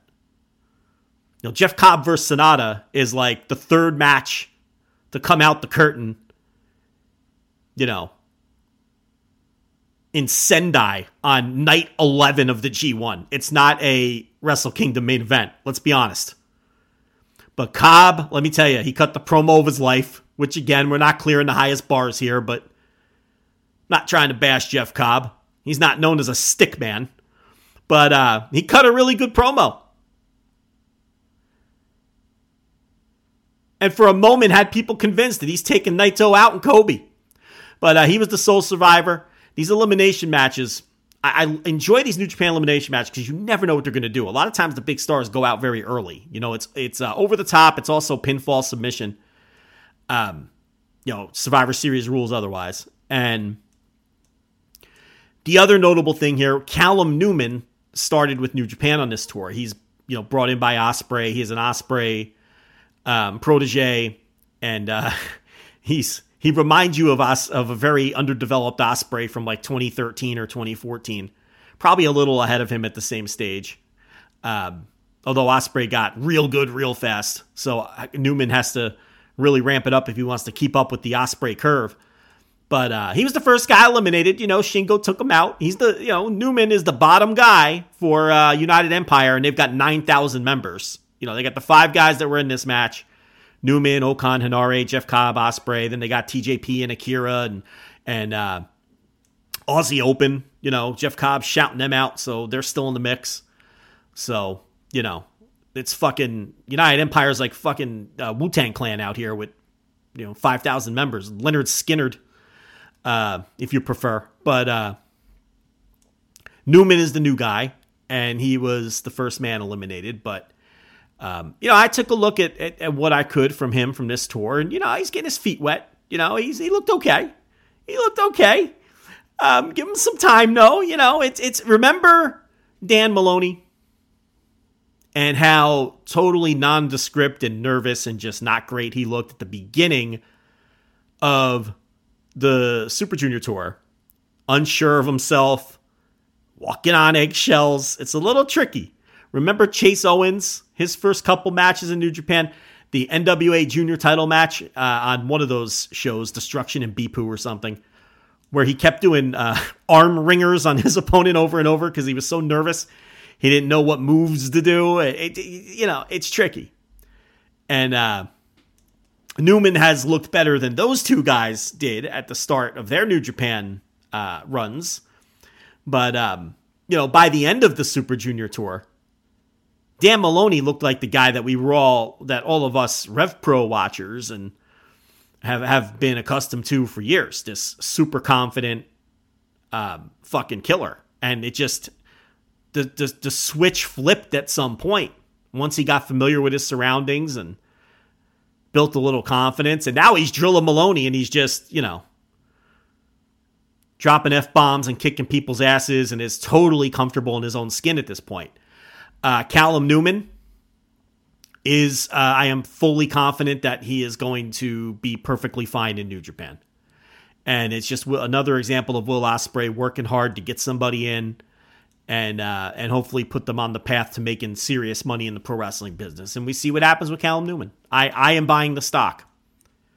I've been a fan of his potential for a long time. He's 23 years old? You get the idea. He's 21. This motherfucker's 21. He is light years ahead of where I thought he was 24. He is 21, and he is way ahead of where Will Ospreay was at 21 years old. I mean, it is not. I mean, he's got the same body. He kind of looks the same. But he's way ahead of where he's ahead of I apologize what I said earlier. I thought he was 24. That's when Ospreay really started to take off. He's 21. My God. New Japan got their claws in this guy. I mean, he's going to be a player. Save this.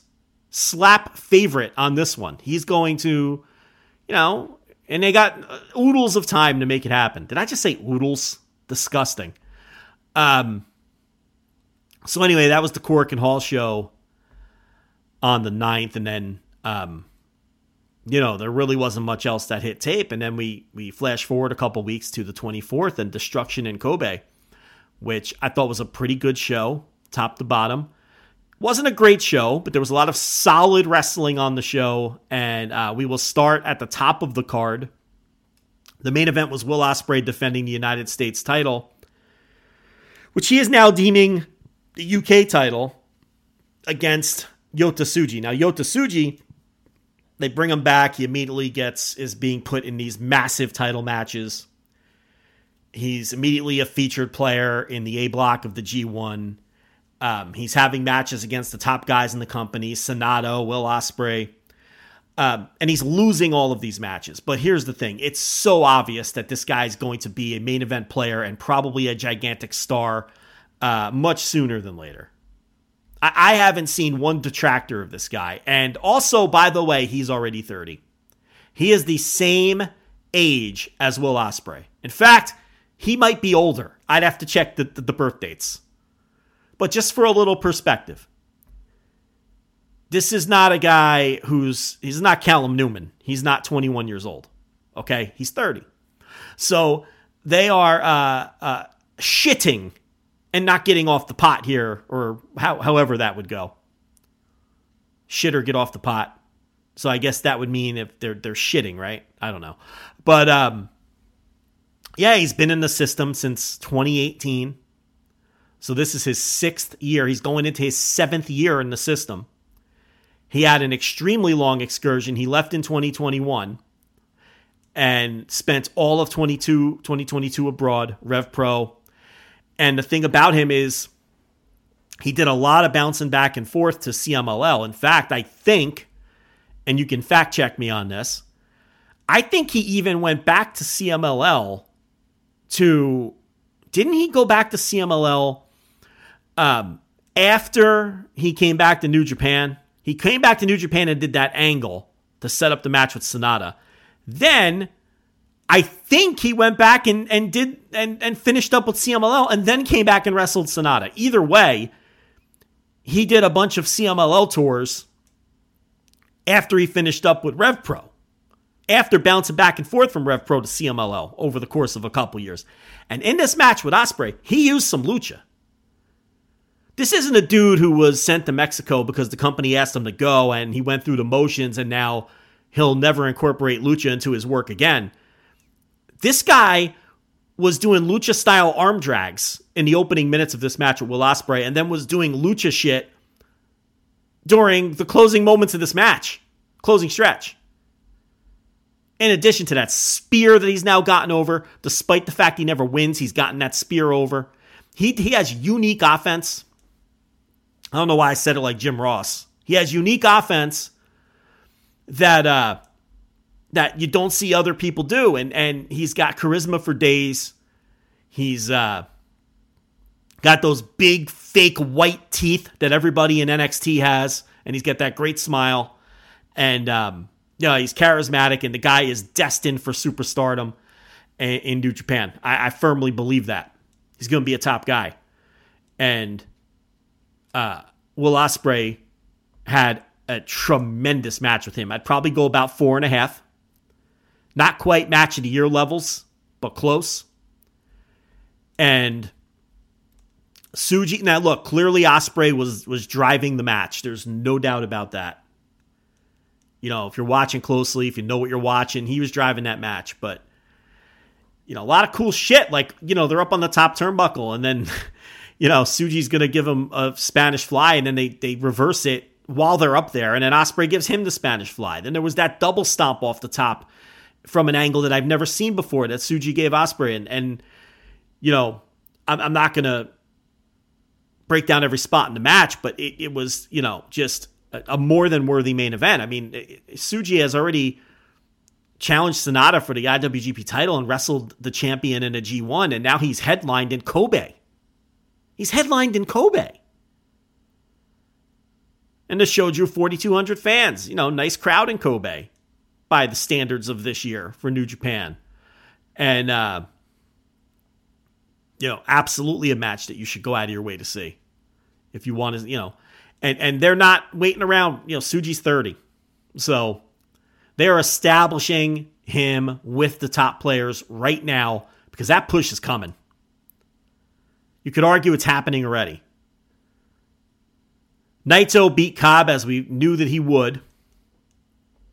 Good match, not a great match. I'd go about 3.5. Good match, though. Good match.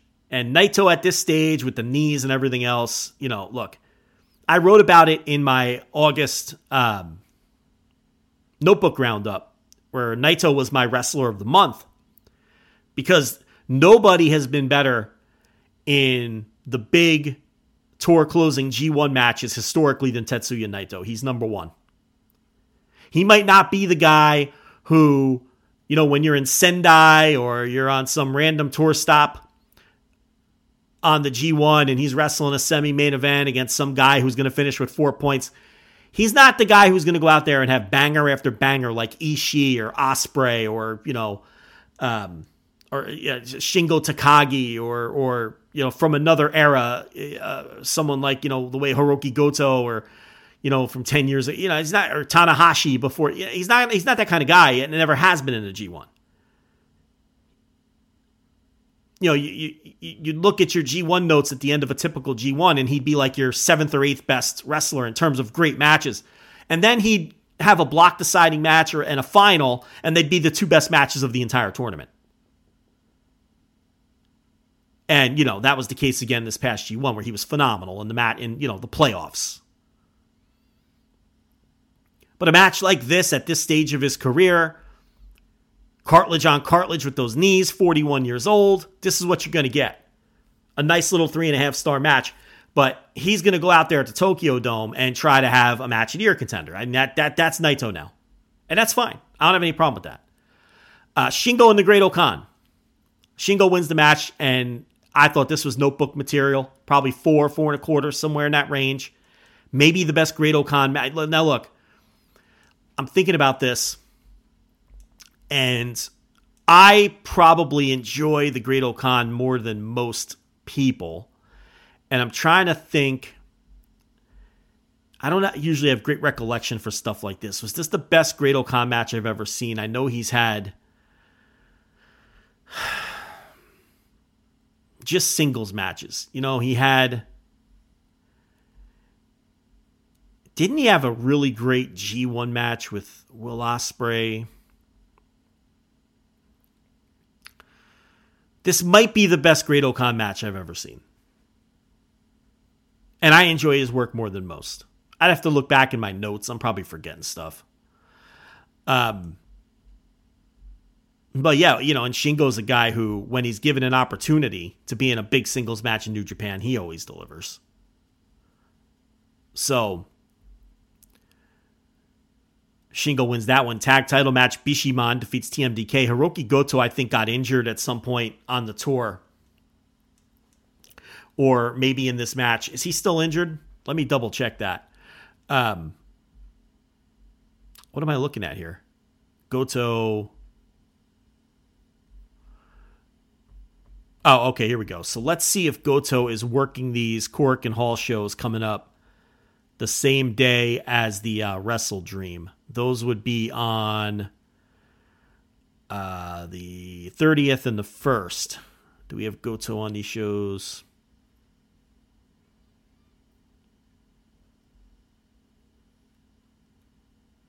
No, we do not. So, yeah, at some point, I knew he got hurt on this tour, and he's out now, currently. So, look, this match was okay.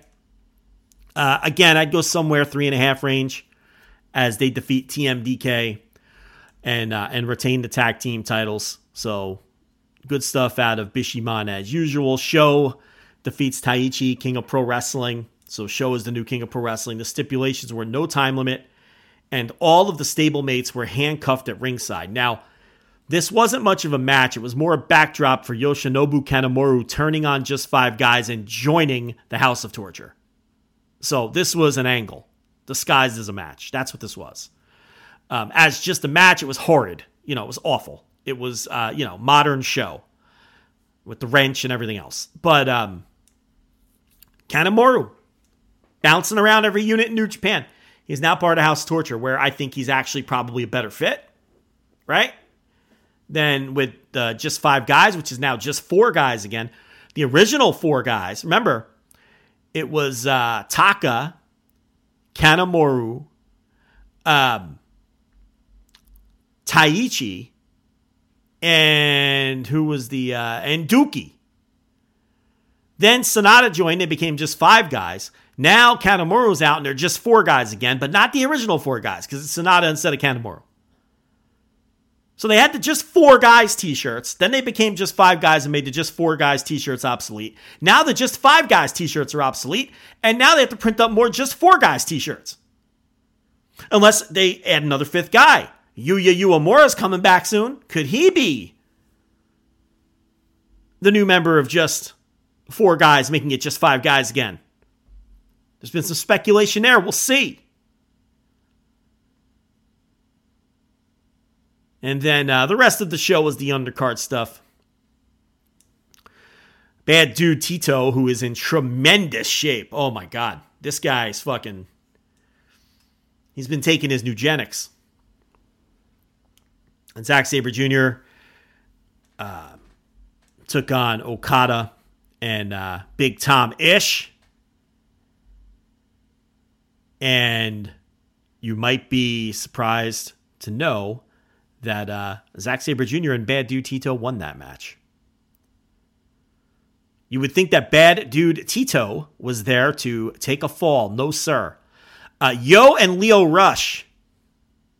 They're keeping Zack strong is what it is. Because, they made it official. I kind of blew that off, but he came out and challenged Ospreay for the U.S. title at the Copper Box. Royal Quest 3, or whatever number that's on. I think it's 3. And Ospreay accepted. So Sabre's been, racking up wins left and right as they build him up. And he's probably losing to Bryan Danielson on Sunday. But anyway, Lio Rush and Yo defeat Hiromu and Bushi. Lio Rush wins that with the final hour. He's working these tours and he's looking good and they keep pushing him. So good for Lio Rush. We had a bunch of Bullet Club dudes. Gato, Coughlin, Kid, Chase Owens, and David Finlay against Jado, Phantasmo, Hikuleo, Tamatanga Tangaloa. I got to be honest with you. I have no interest in that match and I didn't pay much attention. I don't remember a thing. I may have paid attention. My eyes may have been glazed over and I don't remember because I don't remember anything about that match. That absolutely is a match where if it was happening in my backyard, I'd shut the blinds. Dookie, Sonata, and Taka defeat Dick Togo, Yujiro, and Evil. Okay? Taka scores the pin. He pins Dick Togo. Taka. What a curveball that was. When's the last time Taka won a fall? Paging Chris Samsa. SportofProWrestling.com. Fucking A, man. Guy gets more plugs from Kevin Kelly. Kevin, throw us a bone, my man. I know I'm not the one sending you the notes. When's the last time Taka won a fall? He always loses. So again, I like that they did this. You know, it felt different. And we talked about him earlier. Drilla Maloney and Clark Connors. They pick up a neat and tidy win over Tiger Mask and Kevin Knight. And it was Drilla Maloney with the full clip. He beat Tiger Mask, not Kevin Knight. Which, I mean, you know, honestly makes sense. Because, you know, Kevin Knight's a guy who they are pushing to some degree, and he's getting a title shot on the destruction in Ryogoku with Kushida against the aforementioned Drilla Maloney and Clark Connors. So Tiger Mask ate the fall there. So as we look at the show in Ryogoku, Kukugan, or Kugakan, or however you pronounce that, here's how I pronounce it: Sumo Hall. Can't mess that up. That'll be on the 9th. So, a little early to preview that. Guess we could have did it next week, but I was talking about this tour today, so I'm doing it now. What are you going to do about it? What you got to say about that, Craich? Okada, Tanahashi, and Ishii defend against the Motor City Machine Guns and Josh Alexander. This is exactly what I'm talking about earlier. This is the kind of cool, off-the-wall shit that I want to see with these titles. Singles match. If this were a Gabe Sapolsky show, this would be grudge match or special challenge match. Let's go with that. Special challenge match. Tanga Loa takes on Chase Owens. And I know you're all super excited about that one. Cannot wait. Champing at the bit for Tanga Loa versus Chase Owens. We already mentioned the War Dogs, Clark Connors and Drilla Maloney against Kevin Knight and Kushida for the junior tag titles. Kushida's never even in Japan. I don't know what the deal is with him. He's almost back because they feel bad for him or something. So I don't feel like this will be a title change, but who the fuck knows? Who knows with those titles? But I feel like Connors and Maloney should win the match. LIJ, United Empire, 8-man, typical. None of these dudes have a big match for this show, so they're all going up against each other. Naito, Yota Tsuji, Shingo, and Bushi against Callum Newman, the Great Okan, Hanare, and Jeff Cobb. Interested. I assume there's a chance that Callum Newman eats another pin here, like he was the first guy out of the elimination match, but I'm going to keep an eye on him. I want to see how he does at the end of this long tour. The 6-man tag team best of 7 series. We're on match 7, as they've been doing these things all tour long. We talked about it earlier. So Wato, Aminu, and Nagata against Despi, Minoru Suzuki, and Ren Narita. Now, if you want to know what's going on in terms of This is the final match of the series.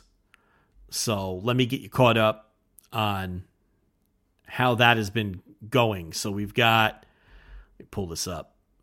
What would be the best way to do this? Or is this match number, is this match number 7? Let me check the New Japan site. The on-air lack of preparation that you are accustomed to with this fine program that you're listening to. It is the best of 7 series final, according to the New Japan website. But is there something I'm not understanding about this? Because I'm only seeing results for like 3 matches. I don't know. I don't care. They're having another match at in their best of 7 series that is finishing, even though this is only match number 4 for some reason. So I'm sure the Swink is going to correct me and explain to me what the hell is going on here, because I don't know what's going on. I'm perplexed and confused. What else is on this fucking show? Oh, the other War Dogs, Coughlin and Kidd, defend the other set of tag team titles, New Japan Strong Openweight Tag Team title defense against El Phantasmo and Hikuleo. Then we have a 3-way for the junior title. Hiromu defends against Speedball Mike Bailey and Leo Rush. And look, that has a chance to be pretty great, right? And then a never openweight title match. David Finlay, yes, he's still that title holder. He defends against Tama Tonga. Will that feud ever fucking end? Does the world really need these 2 guys to continue having matches? And for God, I am begging David Finlay to just win that, because if Tama Tonga wins, then David Finlay's going to get another. Just enough. Enough. And then Sonata defends against Evil. Lumberjack match. There is growing, not speculation, but there's a growing movement of people who think Evil is winning this and going to the Dome against Naito. I got to tell you, I can't completely discount that possibility. Be funny. It's a funny outcome. Could happen. And I got to be honest. I have to tell you, I don't know if I have a preference between Sonata or Evil in that match. To me, it's like, obviously Naito and Sonata have a chance of having a better match because Evil's it's gonna be House of Torture shit. But I'm not excited about Sonata in the main event of that show. How could you be? So fuck it. Put Evil in there for the meme. You know what? I'm rooting for Evil. Executive decision. We're back after this. All right, we got a few more topics to get to before we wrap up the show. We're going to preview the NXT No Mercy show on Saturday. And then we're going to talk about a couple of the WWE releases that were made after we published the podcast last week. That would be Ike Manjiro and Matt Riddle. And then we also have to talk about the career of Bart Sawyer, who passed away. He didn't pass away last week, like I said earlier. He died on... When did Bart Sawyer pass away? He passed away on September 12th. So a couple of weeks ago, Bart Sawyer passed away at the age of 57, and we will talk about his career first. As far as that best of 7 series in New Japan, I took a closer look at that.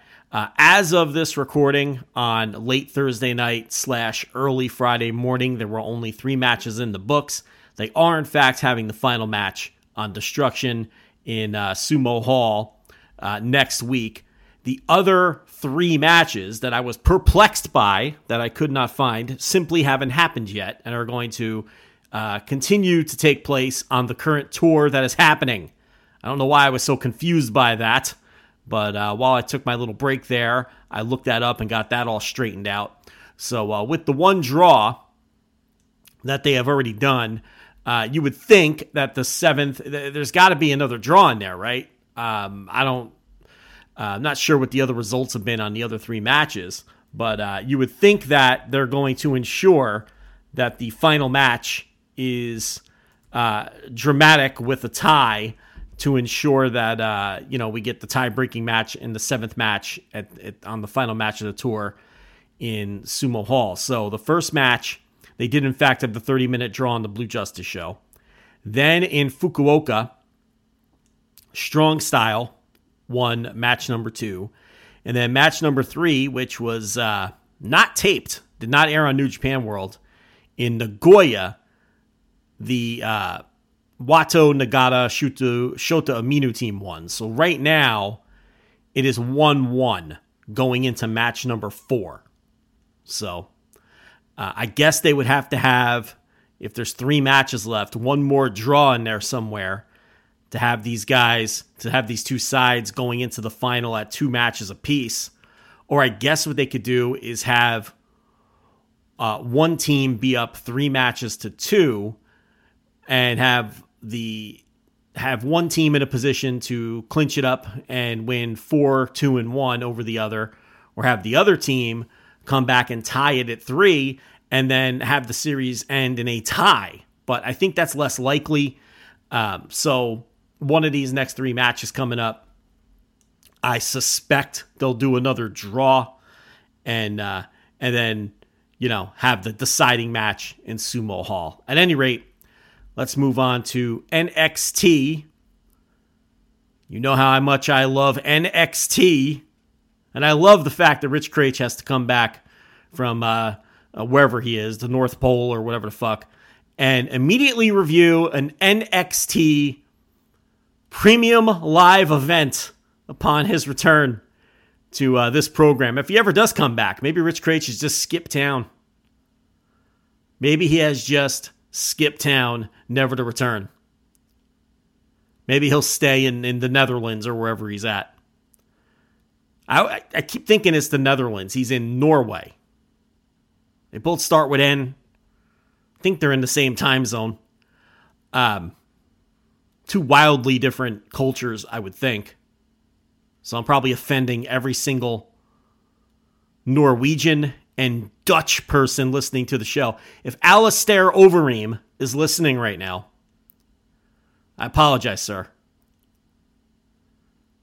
All right, let's talk about this NXT No Mercy.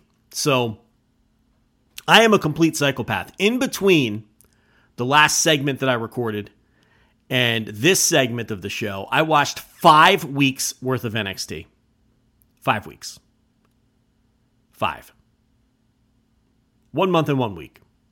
To prepare for this review that I'm probably going to blow through in 12 minutes. That's the kind of dedication you get around here. Listen, I work hard. I have to say, the last 5 weeks of NXT weren't nearly as bad as NXT is typically. Now, to be fair, I did fast forward through some of the matches with who I know are horrible wrestlers. I fast forwarded through a lot of the pre-tape segments. So really, when you're only watching the best stuff, it's amazing how much better these shows come across. But at any rate, I am prepared to prepare you for a NXT PLE that I suspect the vast majority of you will never watch anyway. That's what we do around here at 4:16 a.m. Pre-show match that Rich will not watch. Blair Davenport will take on Kelani Jordan. Next up, British round rules for the Heritage Cup. You know, I wrote about Noam Dar's Heritage Cup match against Nathan Fraser in my August Notebook Roundup. I think the Heritage Cup stuff is the best stuff on NXT. I love the Heritage Cup rules. It's sort of like British rounds with a twist. It's best 2 out of 3 falls. You win 2 falls, it's over. If it goes the full 6 rounds, if there's a DQ or a knockout, it's over. There's 6 rounds. I think 6 3-minute rounds. Is that what it is? Something like that. But it'll be Noam Dar taking on Butch. Butch, of course, won the NXT Global Heritage Invitational, which was a little mini G1 style tournament to determine who the challenger would be for this Heritage Cup match. Butch was in Group A, and he defeated Tyler Bate in the deciding match. Not quite the level of match you would expect, or that we had seen from those two in the past in previous eras of NXT. Good little TV match, though. Butch went undefeated in the block, scored 5 points, 2 wins and a draw. He had a draw with Axiom. As I said, he defeated Tyler Bate in the block deciding match, and he beat Charlie Dempsey. Charlie Dempsey, with the offer, he lost to all 3 guys, finished in last place.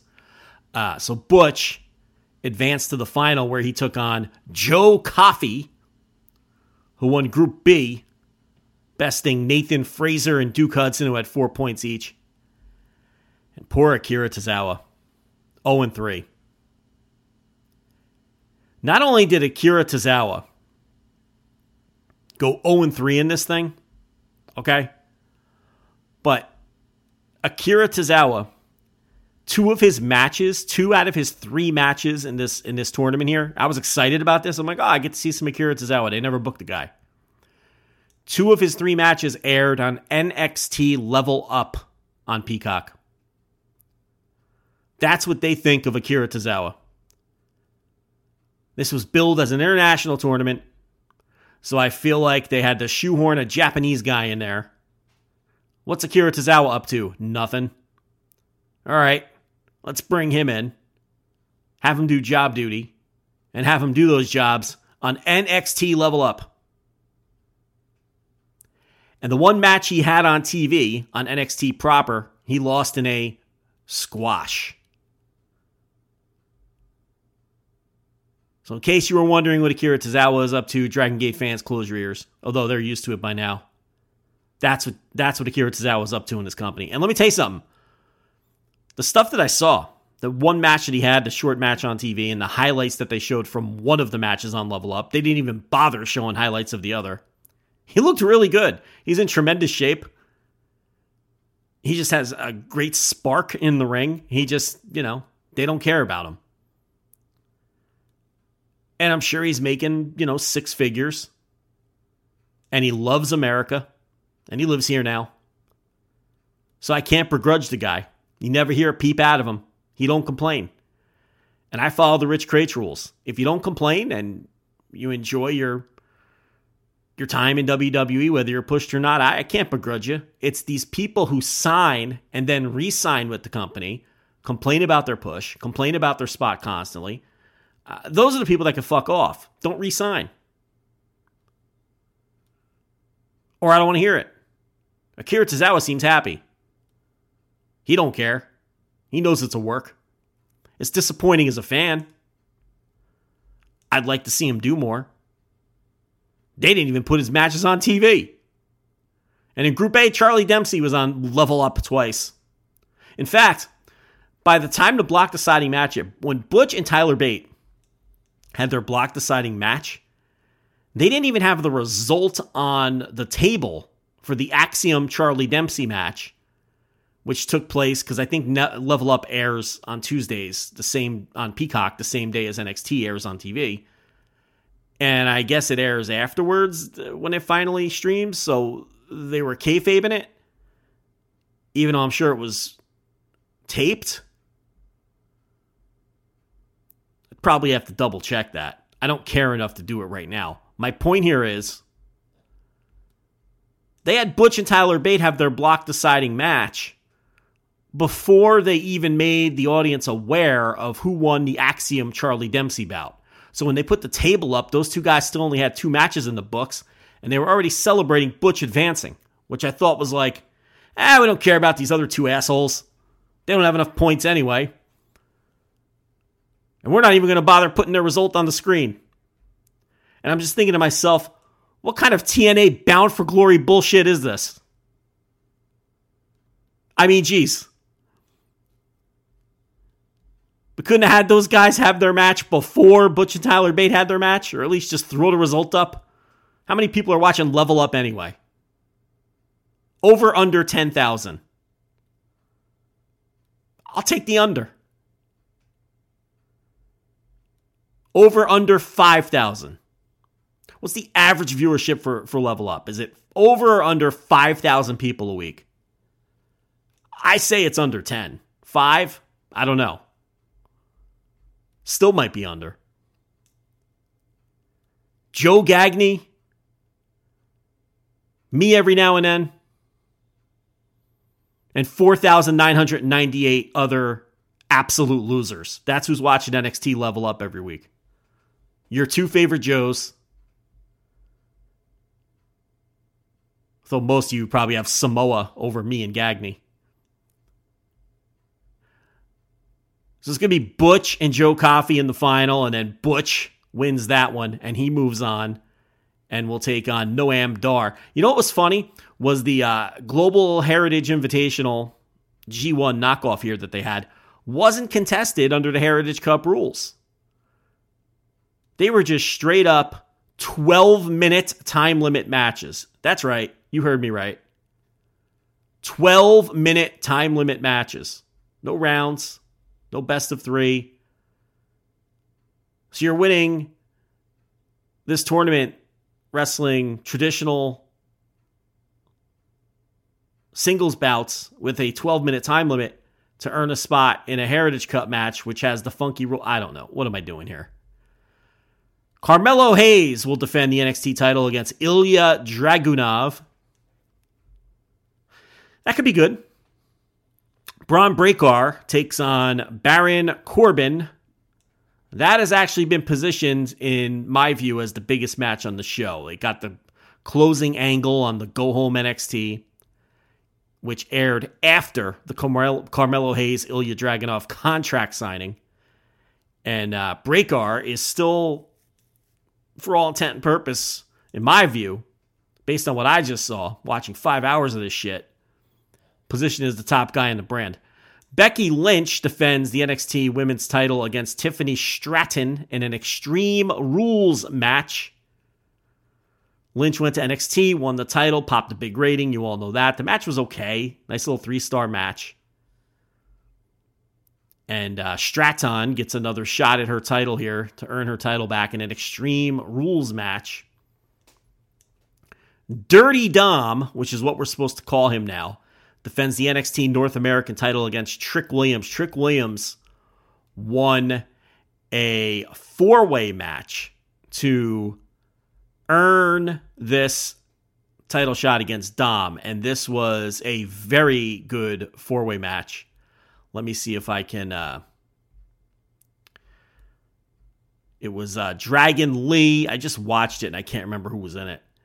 It was... Dragon Lee, Tyler Bate, who just lost in the Heritage Cup tournament, and then they just put him in a 4-way number 1 contender match for a different title on the show, which is, some interesting booking. I'm not going to get worked up about it because it's NXT, and I'm not going to do that. And Axiom were the other 3 men in the match. Trick Williams, I didn't really like the finish because they did a fluky finish. They did all this hot action in the match, and, Axiom, Dragon Lee, and Tyler Bate are all excellent wrestlers, okay? But they did a gimmick finish where Trick Williams bonked heads with one of the dudes who was outside on the apron. That guy fell out of the ring. The other guy got knocked out of the ring. And then Trick Williams, who was unconscious, then fell on top of the last remaining guy that was inside the ring and scored the pin. So they got him, they got a WWE everything up in this company. But it was a really good match. Borderline Notebook. And Trick Williams, look, I've been on that guy for over a year. I still think he has more upside than Carmelo Hayes for the main roster. And they're finally giving Trick a chance to get in there and wrestle longer matches and show what he could do outside of just standing in the corner for Carmelo Hayes. Carmelo Hayes is more of a total package right now. He carries himself like a star. He's a much better talker. Although I'm not sure he's a much better talker. Trick Williams is a good talker. He doesn't get a chance to cut the kinds of promos that Carmelo Hayes gets to cut. But Trick Williams is taller. He has a better look. I think he's more moldable in my mind. I think Carmelo Hayes is what he is. He's been an indie guy for a while. We all know the deal with him. Trick Williams, I think, has the higher upside than Hayes, who's pretty much at or near his ceiling at this point. Whereas Trick Williams, he may never surpass Hayes, but I do think the ceiling is there and there's a chance that he surpasses Hayes and becomes a bigger star. I would buy stock in Trick Williams before I would buy stock in Carmelo Hayes. It's going to be cheaper stock and it has a chance to be worth more in the end, is what I'm getting at here. He takes on Dirty Dom for the NXT title. It's an interesting match because Dom stinks. We all know Dom stinks. Dom isn't any good. All of his matches are smoke and mirrors. He's a guy who's never going to be good. Trick Williams is green as hell. So I'm sure it's going to be a lot of smoke and mirrors. They're going to muck it up, but it has a chance to fall apart. So it's going to be an interesting match to watch from that standpoint. By the way, Dragon Lee is your special guest referee. Alrighty then. Mustafa Ali was involved in this storyline, and then he just got fired in the middle of it.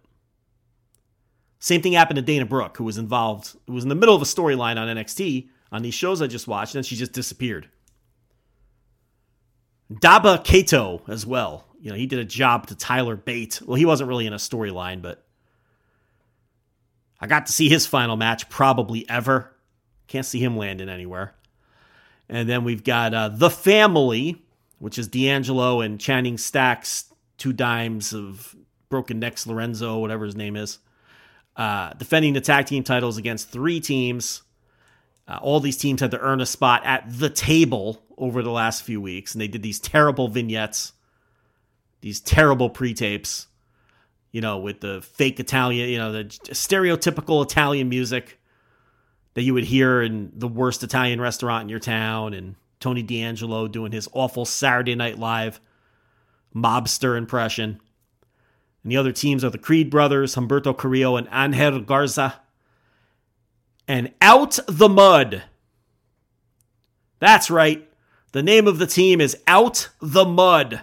Lucian Price and Bronco Nima. 2 big guys. I watched them beat Hank Waller and Tank, whatever the fuck his name is. What's the Tank guy's name?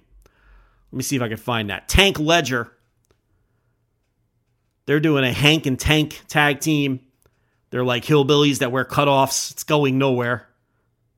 I feel bad for them. They probably think they're going somewhere. They're going nowhere under that gimmick. Out the Mud won the match, though, and moves on. They're managed by Scripps. Scripps.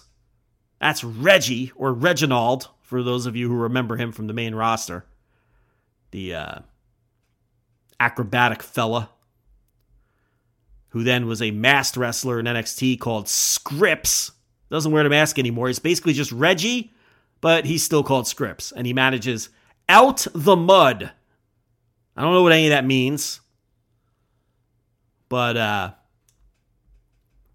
they are part of this 4-way for the tag team titles. So that is your NXT No Mercy premium live event that I'm sure all of you will be forking over your $14.99 a month or whatever for the Peacock to make sure you don't miss that one.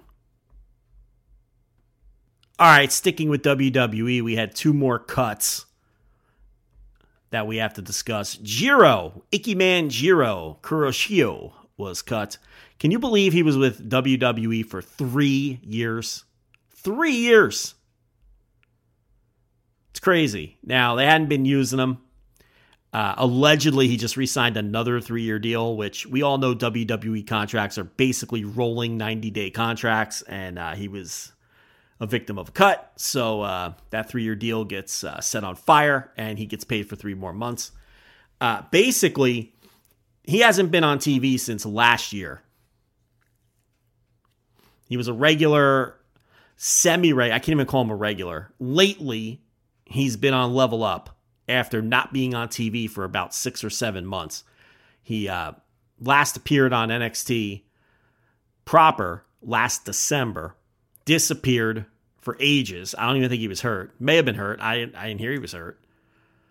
And then popped back up on Level Up, where he's been doing jobs on Level Up basically all summer. And he's worked a couple of the Largo Loop shows as well. But as far as appearing on tape, he has been on the losing end of a tag team match to Hank and Tank on Level Up. teaming with Quincy Elliott, who was also released. Then a week later, he lost to Damon Kemp on Level Up. These are all Level Up. He lost to Oro Mensa on Level Up in August. And then on September 5th, he lost to Tavion Heights. And then on September 12th, he had his final WWE match, losing to Luca Crucifino. So Jiro doing jobs for all the stars over on Level Up, and they let him go. Now, he will unfortunately best be known for two things on this run. Number one, his tag team with Kushida called Jacket Time. Why? Well, because he wears a jacket. And because Kushida does the Marty McFly gimmick and wears the vest. So they dubbed these two Japanese men Jacket Time because they both wear jackets. Very creative. The creative minds in NXT are unmatched. And of course, his other gimmick, his other televised gimmick from a couple of years ago, where he was basically he was doing mukbang, which, for those of you familiar with mukbang or mukbang, however you say it, this is where people on YouTube gorge on enormous amounts of food. This is very popular and usually emanates from Korea. South Korea, of course. You're probably saying to yourself, but Joe, Jiro is Japanese. Why would they give this man a Korean gimmick? And my answer would be, what company are we talking about here? They're all Asian. Who knows the difference? Is very likely what someone had to say when they gave Jiro the mukbang gimmick. He was also shown on TV with explosive diarrhea in a bathroom stall. So that's how his run went. Now, I'm not a big fan of Jiro. I kind of liked when he signed because that meant he would no longer be popping up on Puro shows that I wanted to watch because I don't like watching this guy. Wrestle One doesn't exist anymore, so I don't know. You know, he was working some All Japan before he went to WWE and bouncing around, you know, what remained of some of these other Japanese groups. He doesn't really have a home to go back to, so I don't know what happens with him. But he'll get work in Japan, and he'll be fine from that standpoint. As far as Matt Riddle goes, I wouldn't touch that guy with the proverbial 10-foot pole. I wouldn't touch Matt Riddle with a 1,000-foot pole. Matt Riddle he's not gonna get booked in a lot of the indies that he was getting booked on before he signed because of all of the speaking out stuff that's surrounding him and all the other weirdness. And a lot of those kinds of trendy indies are going to stay away from him because those fans are just not going to have that. So, you know, I would expect lower level indies, the kinds of indies that, the non-trendy indies, if he's going to get indie work, AEW is not going to touch him. I would be stunned if AEW goes anywhere near Matt Riddle. He is a ticking time bomb. He is a ticking time bomb. You know, all of the, and it's not just Candy Cartwright when it comes to the allegations. He has other allegations too that kind of flew under the radar. So, and then there's a lot of other weirdness surrounding him. Whatever happened at the airport a couple weeks ago, a lot of the dark Twitter rumors, most of which I'm not even privy to, but I could put two and two together. There's always been, you know, stuff's out there if you want to look into it. And he's just a guy who, he's someone that I wouldn't go anywhere near. He's just a ticking time bomb. He's a PR disaster waiting to happen or potentially worse. So, I would be stunned if AEW goes anywhere near Matt Riddle, despite the fact that he's enormously talented. Now, New Japan was interested in Matt Riddle right before he signed with WWE. In fact, he was booked for a tour. I think he was going to team with Jeff Cobb in a World Tag League. I mean, I think he was booked, as I recall it. So, look, New Japan, they've, particularly when they're booking guys in Japan, they've looked the other way. They booked Mike Elgin long after everybody stopped booking him here. Rocky has attempted to book and has booked people for New Japan Strong. He tried to sneak Marty Scurll in under the cloak of darkness. So can I write off New Japan? I absolutely cannot write off New Japan. It would not stun me at all if Matt Riddle ends up in New Japan. And, I'm sure if he can keep his nose clean, literally and figuratively, and, and stay out of trouble, I'm sure he'll have great matches in New Japan if that's the case. So that wouldn't surprise me at all. Some people have opined that Noah would be a great destination or a good fit for Matt Riddle. I have to agree. Again, it's Japan, and they're not so concerned with American controversies. In some cases, may not even be aware of them. And, he's got, Kurt Stallion is already there. Those guys have, been aligned professionally in the past. I think they've already been tweeting at each other. And he fits the style of the promotion too. He's not going to make WWE money in Noah, but Noah, by Japanese standards, is going to pay pretty well. They're not going to pay what New Japan's going to pay, but it's steady work. I could absolutely see Noah reaching out to Matt Riddle and, trying to bring him in, especially if Stallion puts in the word. So I would bet on Noah or New Japan and lower level and non-trendy indies. Because if you're one of these trendy indies, you can't book the guy. You can't do it.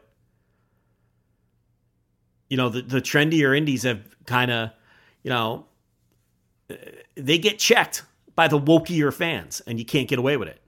So now Japan, they tend to look the other way with American controversies. Look at Trevor Bauer. If you don't know who Trevor Bauer is, go ahead and Google, but be warned. The things he has been accused of are absolutely fucking heinous. Former Major League Baseball pitcher, a Cy Young winner a couple of years ago in 2020, one of the best pitchers in the game, was signed a huge free agent deal with the Dodgers. Then the accusations started coming out. And it wasn't just one victim.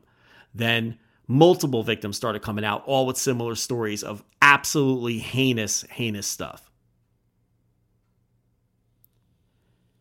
Never arrested, never charged, never convicted. But due to the severity of the allegations and due to having a past where he wasn't necessarily criminal, but he was considered kind of an asshole. Again, Google is your friend here. I don't have time to get into the back history of Trevor Bauer. But he was always kind of a sleazy guy, kind of a shitty guy, but nothing beyond the pale until these allegations came out, sexual in nature. And he had his contract terminated after, a year and a half of, you deal with the union and you deal with it. But anyway, he had his contract terminated. And he's been effectively blackballed from Major League Baseball. No one's going to touch Trevor Bauer. And if you look up, what the allegations are, you'll quickly see why. This is not your standard. I hate to frame it this way, but this isn't like your standard issue crime or even domestic violence or something that he's accused. It's just stuff that's truly heinous. So he's effectively been blackballed from Major League Baseball, but now he's playing baseball in Japan. He's a massive star there. He was an all-star, and I think he won their MVP. So, they'll take on our problems in Japan. So the point here is I can most definitely see Matt Riddle ending up with steady work in either New Japan or Noah. I don't know necessarily if he would go to any other group there because I'm not sure that the juice would be worth the squeeze monetarily for him to work anywhere else other than New Japan or Noah. So, speaking of Noah, Katsuhiko Nakajima is leaving Noah. And there was an article that just came out, Yahoo Japan, I believe, where he said he's been thinking about leaving for a couple of years now. and finally made the decision to do so. Now, I don't know what his next move is. I haven't heard anything about his next move. I would think that if he made the decision to leave, he has something lined up. Or maybe he doesn't. Shockingly, he's, I know we joke about this, but he's still shockingly young because he started at 14. He's 35 years old. Right smack dab in his pro wrestling prime. And he's been with Pro Wrestling Noah now, either full-time or part-time, since 2008. It's a long time. Look, he wasn't super popular there. He's a guy who rubs people the wrong way. He's a little intense. He's a bit of a prick. He had multiple incidents where he accidentally knocked out other wrestlers. There was one at a presser. There was one in a match. And he's a guy that a lot of older veteran shooters would refuse to do jobs for. Hideki Suzuki is one example. And, not the most popular guy. Definitely, has a bit of an attitude and a reputation for being a little unlikable. And things obviously weren't pleasant for him and Noah, particularly during the Muto era. And, that's been documented by me behind our paywall and in other places. Now he's getting out. It's 35. I guess he says, all right, well, look, if I'm going to make a go at this in New Japan or maybe America, this is my chance. I don't think that WWE is a good fit for him. And I don't think he would do well there. I think that, maybe 2 or 3 years ago, I'd say I'd love to see him in AEW, but I don't really have confidence that AEW would use him or utilize him, properly. I just don't. Whereas a few years ago when I had more faith in AEW before, it's I don't want to do a whole Tony thing, but I don't know. I just don't feel like, ideally I'd like to see him end up in New Japan. I think that's a perfect fit, and I don't know the political. I'd have to think a little deeper. Who are his enemies there? Who are his allies? It's Kensuke Sasaki. Who is he? Does he have allies in the office there to put in a word? I don't know. They've obviously used Nakajima before.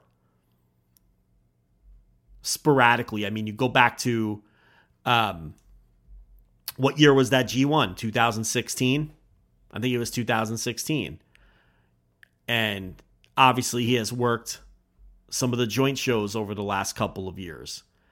And you go back further than that, some of the other joint shows and All Together Nows and things like that in the previous decade, and so they're not opposed to using them in spots. Would they hire him? I don't know. I don't know where else he thinks he's going to go. Is he going to go to All Japan? That's possible too. All Japan, don't look now. They're not very far behind Noah in terms of attendance and things like that. Noah is owned by the more stable company, and but ever since the Muto retirement stuff ended, their attendance has not been great, and All Japan's nipping at their heels in terms of attendance. So maybe he can get comparable money in All Japan, and continue working that Kento Miyahara program. He already beat the guy once in a highly anticipated match. And, maybe the seeds were planted then. Maybe he was recruited. And now he jumps to All Japan and finishes the program at Miyahara. And Miyahara gets his win back on his home turf. So, my gut's telling me he's going to All Japan. I'd like to see him in New Japan, but my gut is telling me he's going to All Japan. But I know nothing. And I guess we'll see. I'm sure Rich and I will talk about this moving forward. Last topic, Bart Sawyer passed away on September 12th at the age of 57. What is crazy about this is 4 days earlier, Brett Sawyer passed away. And these men were not related.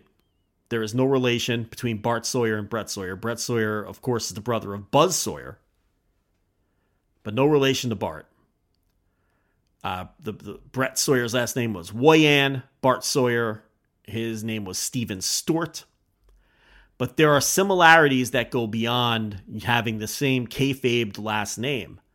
And they're a bit eerie. And it's a bit eerie that they died within days of each other. These are two guys who were both undersized workers who were excellent wrestlers, but undersized, which hurt both of their careers, right?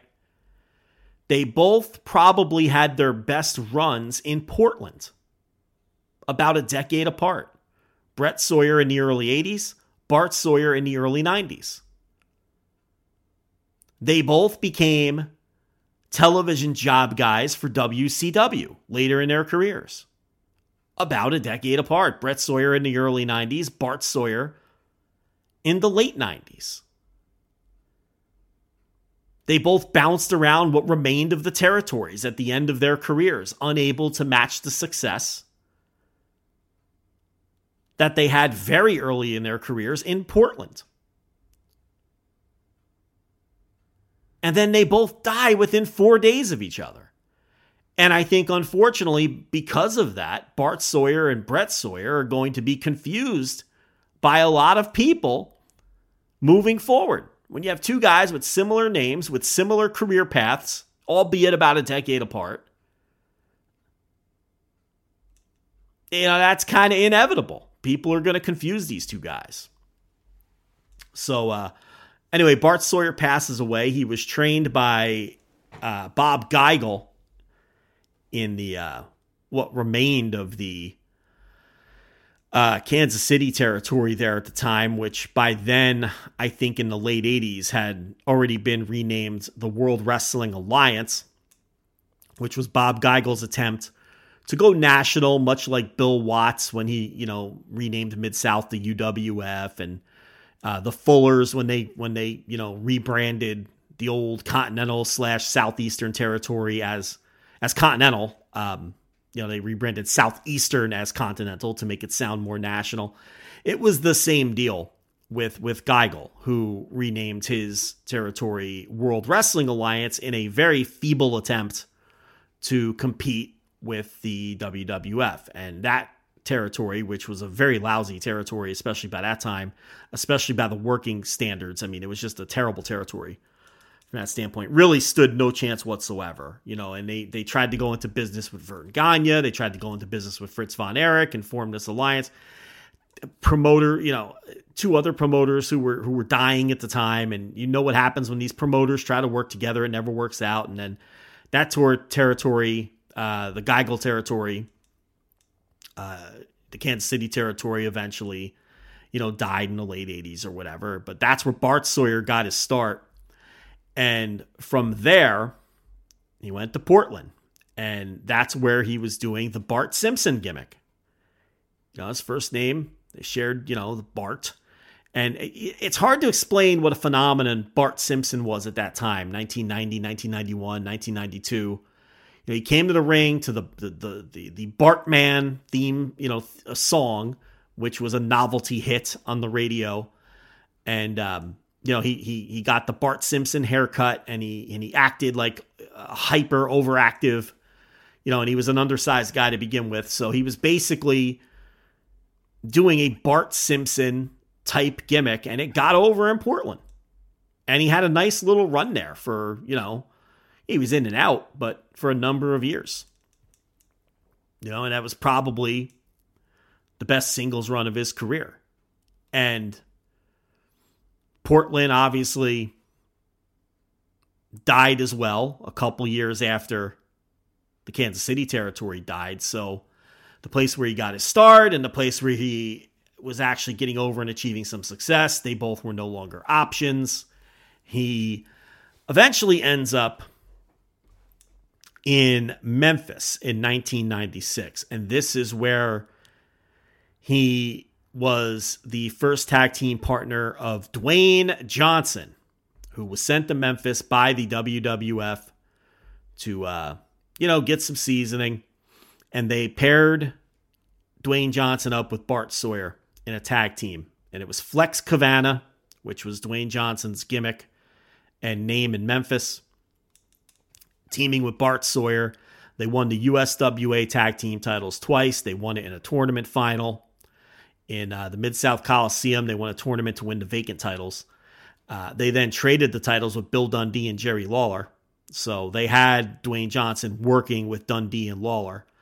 And Johnson was only there for the summer. He was only in Memphis for a couple of months in the summer before WWF brought him back to debut him at the Survivor Series that year as Rocky Maivia. And he teamed with Bart Sawyer and feuded with Jerry Lawler all the way. And he lost a loser leaves town match to Jerry Lawler at the end of his Memphis run. Along with Bart Sawyer, he won the tag team titles twice. They won them in the tournament final. They dropped them to Dundee and Lawler a couple of weeks later, won them right back from Dundee and Lawler. A week after that, held them another week and lost them for good to Brickhouse Brown and Reggie B. Fine, which was the team that they beat in the tournament final, a month earlier to win the titles to begin with. So Bart Sawyer and Flex Cabana had 2 USWA tag team title reigns that totaled, I think, exactly 3 weeks, which sounds like nothing, but in Memphis, and I wrote about this in the match of the week because my match of the week was a Bart Sawyer Flex Cabana tag match from Memphis Television against the Punisher and Tony Falk. The Punisher went on to become Bull Buchanan in WWF. Tony Falk is a longtime Memphis wrestler. But that was our match of the week last week behind the paywall.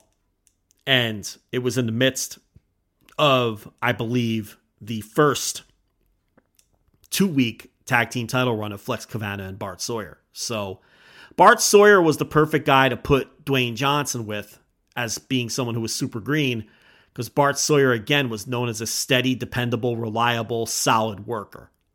So, doing the Memphis loop, teaming with him, and then working matches against Dundee and Lawler, I mean, that's as good of a crash course education you're going to get as a green pro wrestler who they're trying to rush to the WWF and put on television right away, because everybody knew Dwayne Johnson was as blue chip as it gets. I mean, Dwayne Johnson was universally regarded as one of the best prospects and easiest to project superstars in the history of wrestling.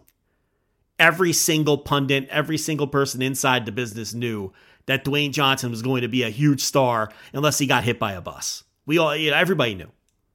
There's not one person who was like, this Dwayne Johnson, I'm not sure. No, everybody knew. So he did a couple of months in Memphis. And if you go back and watch that stuff, the promos are awful. The work, I mean, The Rock was never a great worker. He was competent, at times good. He knew what he could do. He knew what he couldn't do. He wasn't a bad worker either. But, the Memphis stuff is funny, though. But, yeah, Bart Sawyer, ultimately his claim to fame is going to be as the original tag team partner of Dwayne Johnson in Memphis. And, from there, as I said, he became a television jobber in WCW. They were never going to push him. And then he, by now it's the late 90s and there's no Portland to fall back on. And, if this sounds familiar to the Brett Sawyer obit that I did last week, it's because it is. It's eerie. It's like the same guy 10 years later in a lot of ways. And from there, he just bounced around a lot of the Tennessee, what remained of the territories in Tennessee, whatever, whether it was the USWA or whatever, Memphis incarnation was out there at the time. He worked for Burt Prentice's USA Wrestling out in Nashville, Tennessee, on the other side of the state, which was the Burt Prentice promotion that I think I don't think it's still active, but he ran that for like 20 years. So he was always in and around Memphis and Nashville and Tennessee and some of, because those southern territories kind of outlasted all of the other territories around the country. For whatever reason, Memphis had multiple different incarnations. Corey Macklin ran a version of Memphis, and Memphis itself. If you look that stuff up, whether Lawler was involved or not, there was always something going on in Memphis in terms of wrestling. What was I guess Corey Macklin's version of Memphis wrestling. Let me look this up here. Yeah, it was called Memphis Wrestling. I guess it wasn't. I thought maybe it was something more creative, but but Bart Sawyer ended up there too. If there was a promotion running in Memphis or Nashville, he was probably a part of it in the late 90s, early 2000s, working as Smart Bart Sawyer. Was one of his last gimmicks in wrestling. Smart Bart Sawyer. He had a cup of coffee in TNA, which of course at that time in 2004 was running in Tennessee, in Nashville. So he was a TV job guy in the early days of TNA as well. And, worked NWA Wild Side, which was Georgia. He was in and out of there as well. And then he had a stroke at a young age in 2004, and that was it for him. He never wrestled again. So he had the stroke, he retired, and then that was it for him in pro wrestling.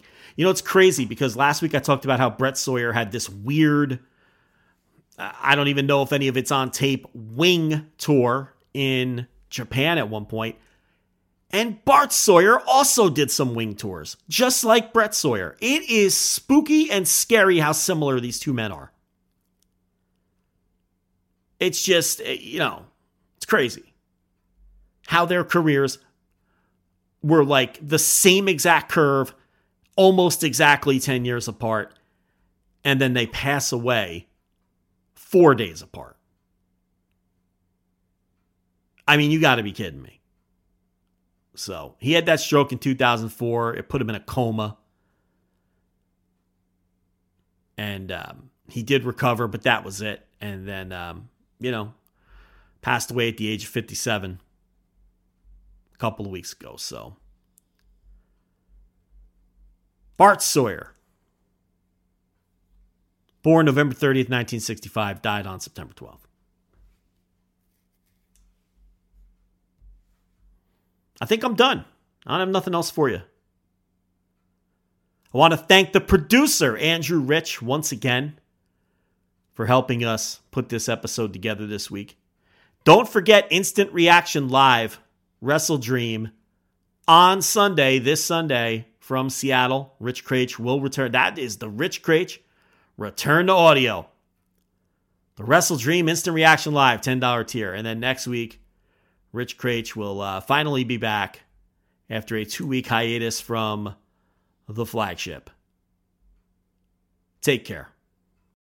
Hello there, everybody. It's me, Garrett Kidney, the co-host of You've Got to Be Kidding Me on the Voices of Wrestling Podcasting Network. And I am Liam Jones, my full name, and I'm also a part of the Voices of Wrestling Podcasting Network as a co-host for You've Got to Be Kidding Me. We are a TNA history podcast that covers TNA 1 month at a time. We cover all the drama, all the matches, all the Vince Russo nonsense you could ever want in your life. Have you heard of TNA? I bet you have, but would it be funnier if two people made jokes over it the whole time? Probably. So if that sounds like fun to you, check it out on this very Voices of Wrestling Podcasting Network, and Liam will do bits and whatnot.